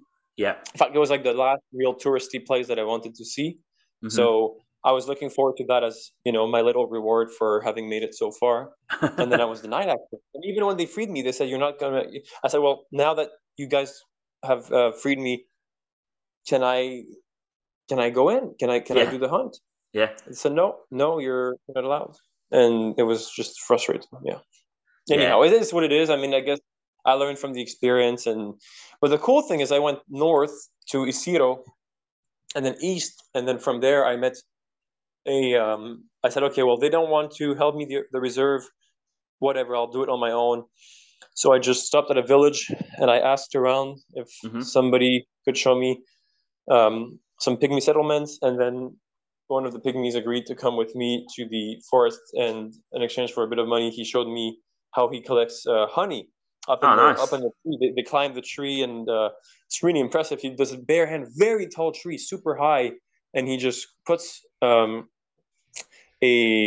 like a backpack of leaves made of leaves on his back, Yeah. and he just climbs the tree bare hand all the way up to get the honey. And there's some smoke coming out of there's like a yeah he burns something that he puts in the backpack, and there's smoke coming out of it, and that's made to scatter the bees away so he Yeah. can connect the honey. So it's a genius process, and it's really interesting. So at least I got my revenge on the Okapi Reserve. I got to see them collect honey, and I was happy about that. Yeah. Another thing ticked off, and at least you got to see that. Because then, Yeah, if you got to and it's Uganda, really then really obviously, yeah. impressive. Like it's really impressive. I mean, people, who do rock climbing, they use most of them. They use security or ropes and stuff, and this guy's just climbing this tree and hanging on to vines like a movie, and like like a Hollywood movie. He's climbing, and he's not even scared. And I spoke to the non-pygmy Congolese around, and they said we're not even brave enough to do this. We're too scared of death. But they're very agile. They're shorter frames, so they're lighter, and they're able to move around, and they're very gifted. Yeah, very impressive. Nice. And after that, was that kind of just making your way to the border to Uganda? Was that the main last thing you did? That's right. That was the last real thing I experienced before making my way out. I mean, on the way you had people who may have thought I was like one guy in a town thought I was a mercenary. I mean, I've skipped over a lot of encounters with local authorities that Yeah. were always sour, but it would be pointless to just repeat them after it. But I've gone over plenty of fights that happen with the local authorities. But I think for the purpose of the discussion, I don't want to just focus on the negative, but definitely um, it was painful. I mean, even walking out of the Congo was hard because they were threatening to arrest me because they said my visa had been given in Burundi and I was not a resident of Burundi, and therefore Oh God. I've been illegal. And I'm laughing at them at this point. I'm like, you morons! I've been in the country for 3 months and they let me in and it's perfectly legal and the visa was given legally by the embassy and you're just looking for an excuse to harass me. And Yeah. I was just laughing. Like, I'd seen rebels. I'd been arrested as a suspected terrorist. I'd had diarrhea, malaria, broken hand, everything you can think of. I was not scared of those guys. Like, at this point, they were threatening to arrest me, and they had no idea that I just come overland from Kinshasa, 3,000 kilometers away. They did not understand what I'd been through, and I was just laughing at them, threatening me with their little arrest as I'm almost out of the country. Mm. And I'm thinking, you guys are fools. You have no clue what I just went through. You have no clue what all the obstacles that I've had to overcome to come here. And they thought they were going to scare me with their threat of arresting me, and I could just laugh it off. And what was your feeling when you got over to the border? Relief. I saw the. By the way, just for the info, I played the recording of the priest when they were Oh yeah. threatening with Yeah. just to, and they were like, "Oh, we don't care about him. He's not our boss." They were just being nasty and just being ill. I don't know. It'd be for another discussion another day, but there's definitely a lot of resentment for legitimate reasons in the Congo Mm. against Yeah. Yeah. outsiders, and I understand that, but I think it's channeled at the wrong people because I'm just a traveler coming through. I'm not responsible for the politics of the place, or I'm not the owner of a mine. I'm not in a position of power. I'm just a random guy. So I think it's undeserved. Like, they shouldn't channel their anger at me. I understand their anger, but they shouldn't channel it at me. Mm. I'm not the Not a one. politician. Yeah, no politician Yeah. exactly. But yeah, my feeling was relief when I mean, they even asked to see my vaccination cards on the way out of the country, which is never. I mean, normally people ask you that on the way in, right? Like, okay, I can see why they'd ask on the way in, but not on the way out. You're leaving. But do you know why they do that? Just in case you forgot them or you lost them, then they can ask you cash. So Cash. it's a Yeah. way, Money. another way to bribe you, to get a bribe from you. I say, how much money did you have left walking over the border? Um, I honestly can't remember the exact number, but Mm. must have been. How much did I have left? I think at least 1,000. Oh right. So Wow. yeah, I don't Yeah. I don't remember the exact number, but it was the expensive thing is the bikes and the fuel, because the food is not expensive whatsoever, Hmm. and for sleeping, in the jungle, you can always find space somewhere. If you got a sleeping bag, like, people are very accommodating, and it's not going to be expensive. You don't have to get a 5-star hotel, so it's pretty cheap. Even if you give them a donation, it's going to be cheap in the long run. So the real cost is fuel and transport, because Okay. that's hard to get. And when you do get somebody with a bike, they have all the negotiating power, and they can ask whatever they Yes. want. And Yeah. that's the thing. The real cost is the transport cost. Food is quite affordable if you're okay with eating local food, Hmm. but that's all there is to eat anyways. And yeah, housing is pretty affordable. But yeah, on the way out, it was relief. I remember leaving. I had to show them my vaccination cards, and I told them, I said, "You guys are really." I didn't say the word bad, but I was angry. I said, "You guys are not nice. You're asking for the vaccination card on the way out, and you know why you're doing this. Like, I was just kind of calling them out at this point because I was not really afraid. I said, you know why you're doing this. You're doing this because you're looking for an excuse if somebody forgot their card, because we're leaving your country. Whether your country and is getting out of there, it literally makes no difference to you whether I have my yellow fever card or not. Uganda can care about it because I'm going in there. Why would you care if somebody's leaving? It's like somebody's leaving your house after a dinner and you're like, hey, by the way, do you have the flu? Well, you're leaving the house. What the heck? But then, in Uganda is like, welcome to Uganda, big smiles, and they were super, super friendly. But I will say, though, the guy who brought me to the border, I hitchhiked with a bike to the border. Okay. And the guy was very kind. So again, it's this mix of like, you'll meet nasty officials, but then very kind people throughout nonetheless. So I just want to make that clear, even though there are a lot of tough moments, and yes, corruption is annoying and it can get on your nerves, but there are still plenty of good people. And the gentleman who brought me to the border, in fact, wasn't even going there, but he saw that I was walking and he offered a ride for free to take me. There was like maybe 5 kilometers, but nonetheless, he took me for 5 kilometers and didn't ask a penny. And it was a great guy. So I just want to make that clear that it's this constant mix of good people and bad people, but it's not just one picture, not one black and white. And then in Uganda, they were happy to see me. Totally different mood. It felt like I was on a different planet, much more laid back, much more relaxed.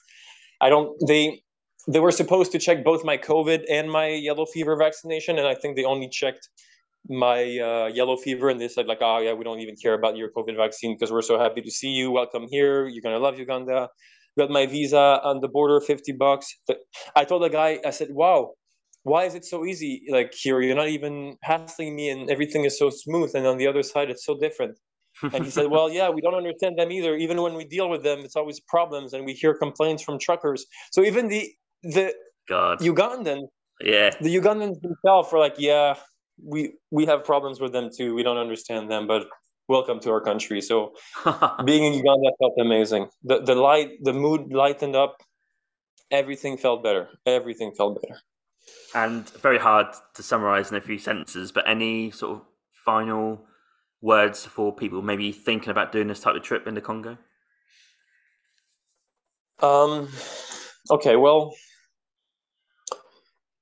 I would say, okay, well, I'll give you some practical tips. If you can learn some French, because I think it's going to give you a better experience, you'll get to talk to people and people who can help you, and it will be very useful if you speak a little bit of the language, especially if you're planning to do it over land. You'll just get more out of the experience. That's the first thing. The second thing is really the fear.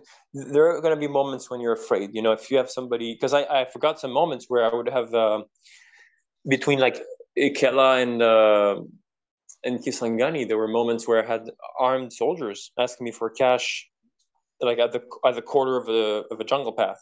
Yeah. And they've got machine guns on them and they're asking you for cash and you're alone. And just be confident. Don't be overconfident, but never show that you're afraid. Learn to bluff. Learn to come up with whatever. I know people who had fake UN cards when they went to the DRC, and they would show these UN cards and pretend that they were part of the UN and that there was a military convoy that was about to pass through. Everybody has to come up with reasons. I had people who had the number of high security officials, and you need to come up with a strategy. Don't think that you're just going to go there like you're going to Vietnam and that you're just going to I know the podcast is called Wing It, but I think for the DRC, you can't just wing it. You kind of have to have a strategy a little bit. Yeah, fair point. I'll take it. Like my strategy, for example, was, you can wing it. You can wing your strategy, but do have a strategy. So yeah, at least have something. My strategy was the big contact in Kinshasa thing. That was my bluff. And I would... if you can have a fake business card, that can help. You can. I had a fake. I know this is going to sound extreme, but on my phone, I had a fake contact of the president with his picture and a bogus number, and I never had to use it. Yeah, but I think it's still there actually. I kept it in my contact.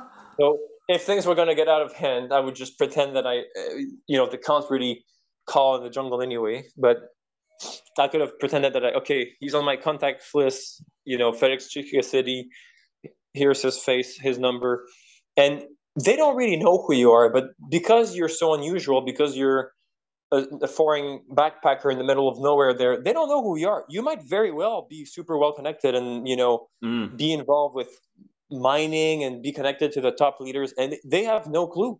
And that plays in your favor because they're not used to seeing you. They're just as scared of you than you're scared of them. They have no idea who you are. You might be a mercenary who's super well connected, and you have to play on those strengths. So it's not for everybody. It's not for everybody, but it's a good place to learn those poker skills. Okay. So Frank, I'm going to say it's very hard to summarize a 3-month trip like that in a podcast, but I think we've done okay. We've got some fantastic stories, tips, some of your journey. So I want to say thanks for coming onto the podcast again to talk about all your experiences and a very, very unique trip. Yeah, I appreciate it. Thank you. It was a great episode. I really enjoyed it too. And what do you take away from what I said? Is there anything that sticks in your mind or a lesson or something? I think my takeaways are a combination of all the interviews we've done. Is that sometimes it is good to maybe push the boundary a little bit and not be so comfortable in certain types of travel. So, I'll give you a little example. Because of our chats, I do want to do maybe like one hitchhiking trip, one country, don't know where that is, but like I've never really done it. So that's my takeaway, is to try to go to the next thing for me, which is going to be fun, but a bit more challenging. So I think that's the one big takeaway I have from our chats. And there's those other little bits as well, but that's the main one, is to maybe try something a bit new and unique. To kind of push yourself out of your comfort zone. Yeah, a little bit more, yeah. I mean, the Middle East is already a new area for me, so that's good, new area, different language, different customs. Lebanon was an interesting country, probably the most unique I've been to in terms of being a little bit outside your comfort zone. So I think that's kind of taught me that, okay, sometimes it is good to push the boundaries a little bit. Right. And one thing I'll say is that, because, of course, like you said, it's hard to summarize 3 months in one episode, but just to reinforce some positive aspects about the DRC, we focused a lot today, of course, on the challenges, because there were a lot, and they're a big part of the journey. But I will say the 2 things I like the most about the DRC were, one, the nature. Even though it's tough and it's an ecosystem that can be rough on your body if you're not used to it and so forth, nonetheless, I've never seen as much green as when I was there in my whole life. It's green everywhere around you, beautiful wildlife, birds, butterflies. It is really surreal. It is a pristine forest when you're in the jungle. And the second thing would be the people, meaning that I met some of the worst people I've ever seen in the DRC. I've also met some of the best ones, and I could name countless names, but whether it's the Wafanya priest or whether it's the pastor who told the guy to pick me up in the canoe, who didn't have to do that, the countless people who hosted me night after night after night, when they just saw this guy coming out of the woods, out of nowhere, like this police guy in Boyera, the commander, who brought me to his home, and his wife cooked some meal for us, and we chatted about his life as a police commander and what he was doing in the jungle. I mean, the list goes on and on and on. Very, very good people. The guy who helped me when I had malaria, and I could have died there. He gave me his own personal meds from his own private collection, from his own stockpile, and who trusted me that I would give the money to the priest once I made it to my money bag, and that gave me his only driver and his only bike to get there. It's a life transforming experience, because it pushes you to the extreme, both the extremes of the worst in life, the difficulties, and near death and suffering, but also the best, the trust between strangers who don't even know each other and who help you. That's amazing. Yeah, I think that comes across on this trip, but also the previous trips that we discussed as well, isn't it? I think that's a recurring message that we have from these experiences.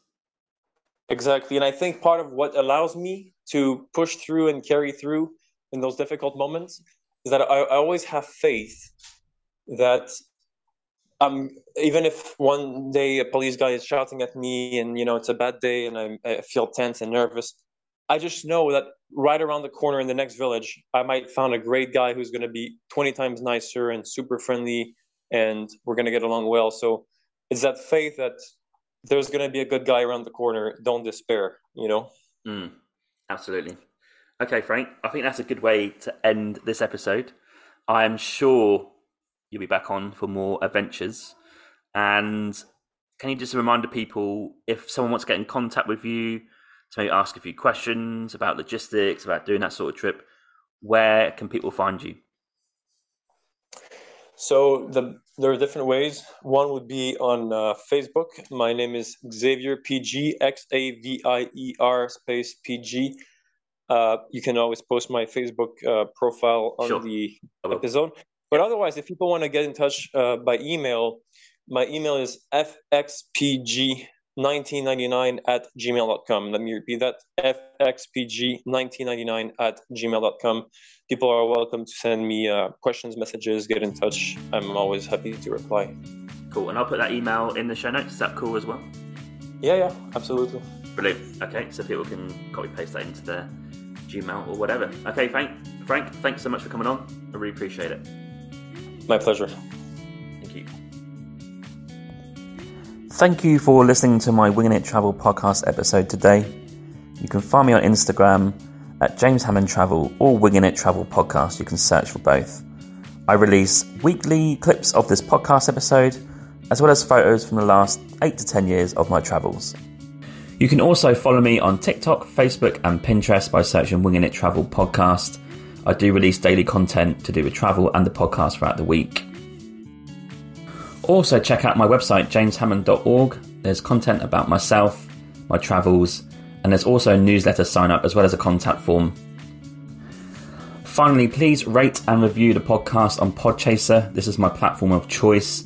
Alternatively, you can rate this on Apple or wherever you get your podcasts from. This really helps the podcast gain a bit of traction for the future in terms of guests and content. And I'm glad to see that you guys are listening out there, reviewing it and enjoying the content so far. Stay safe, stay humble, keep listening, keep traveling, and I'll catch you soon. Cheers, James.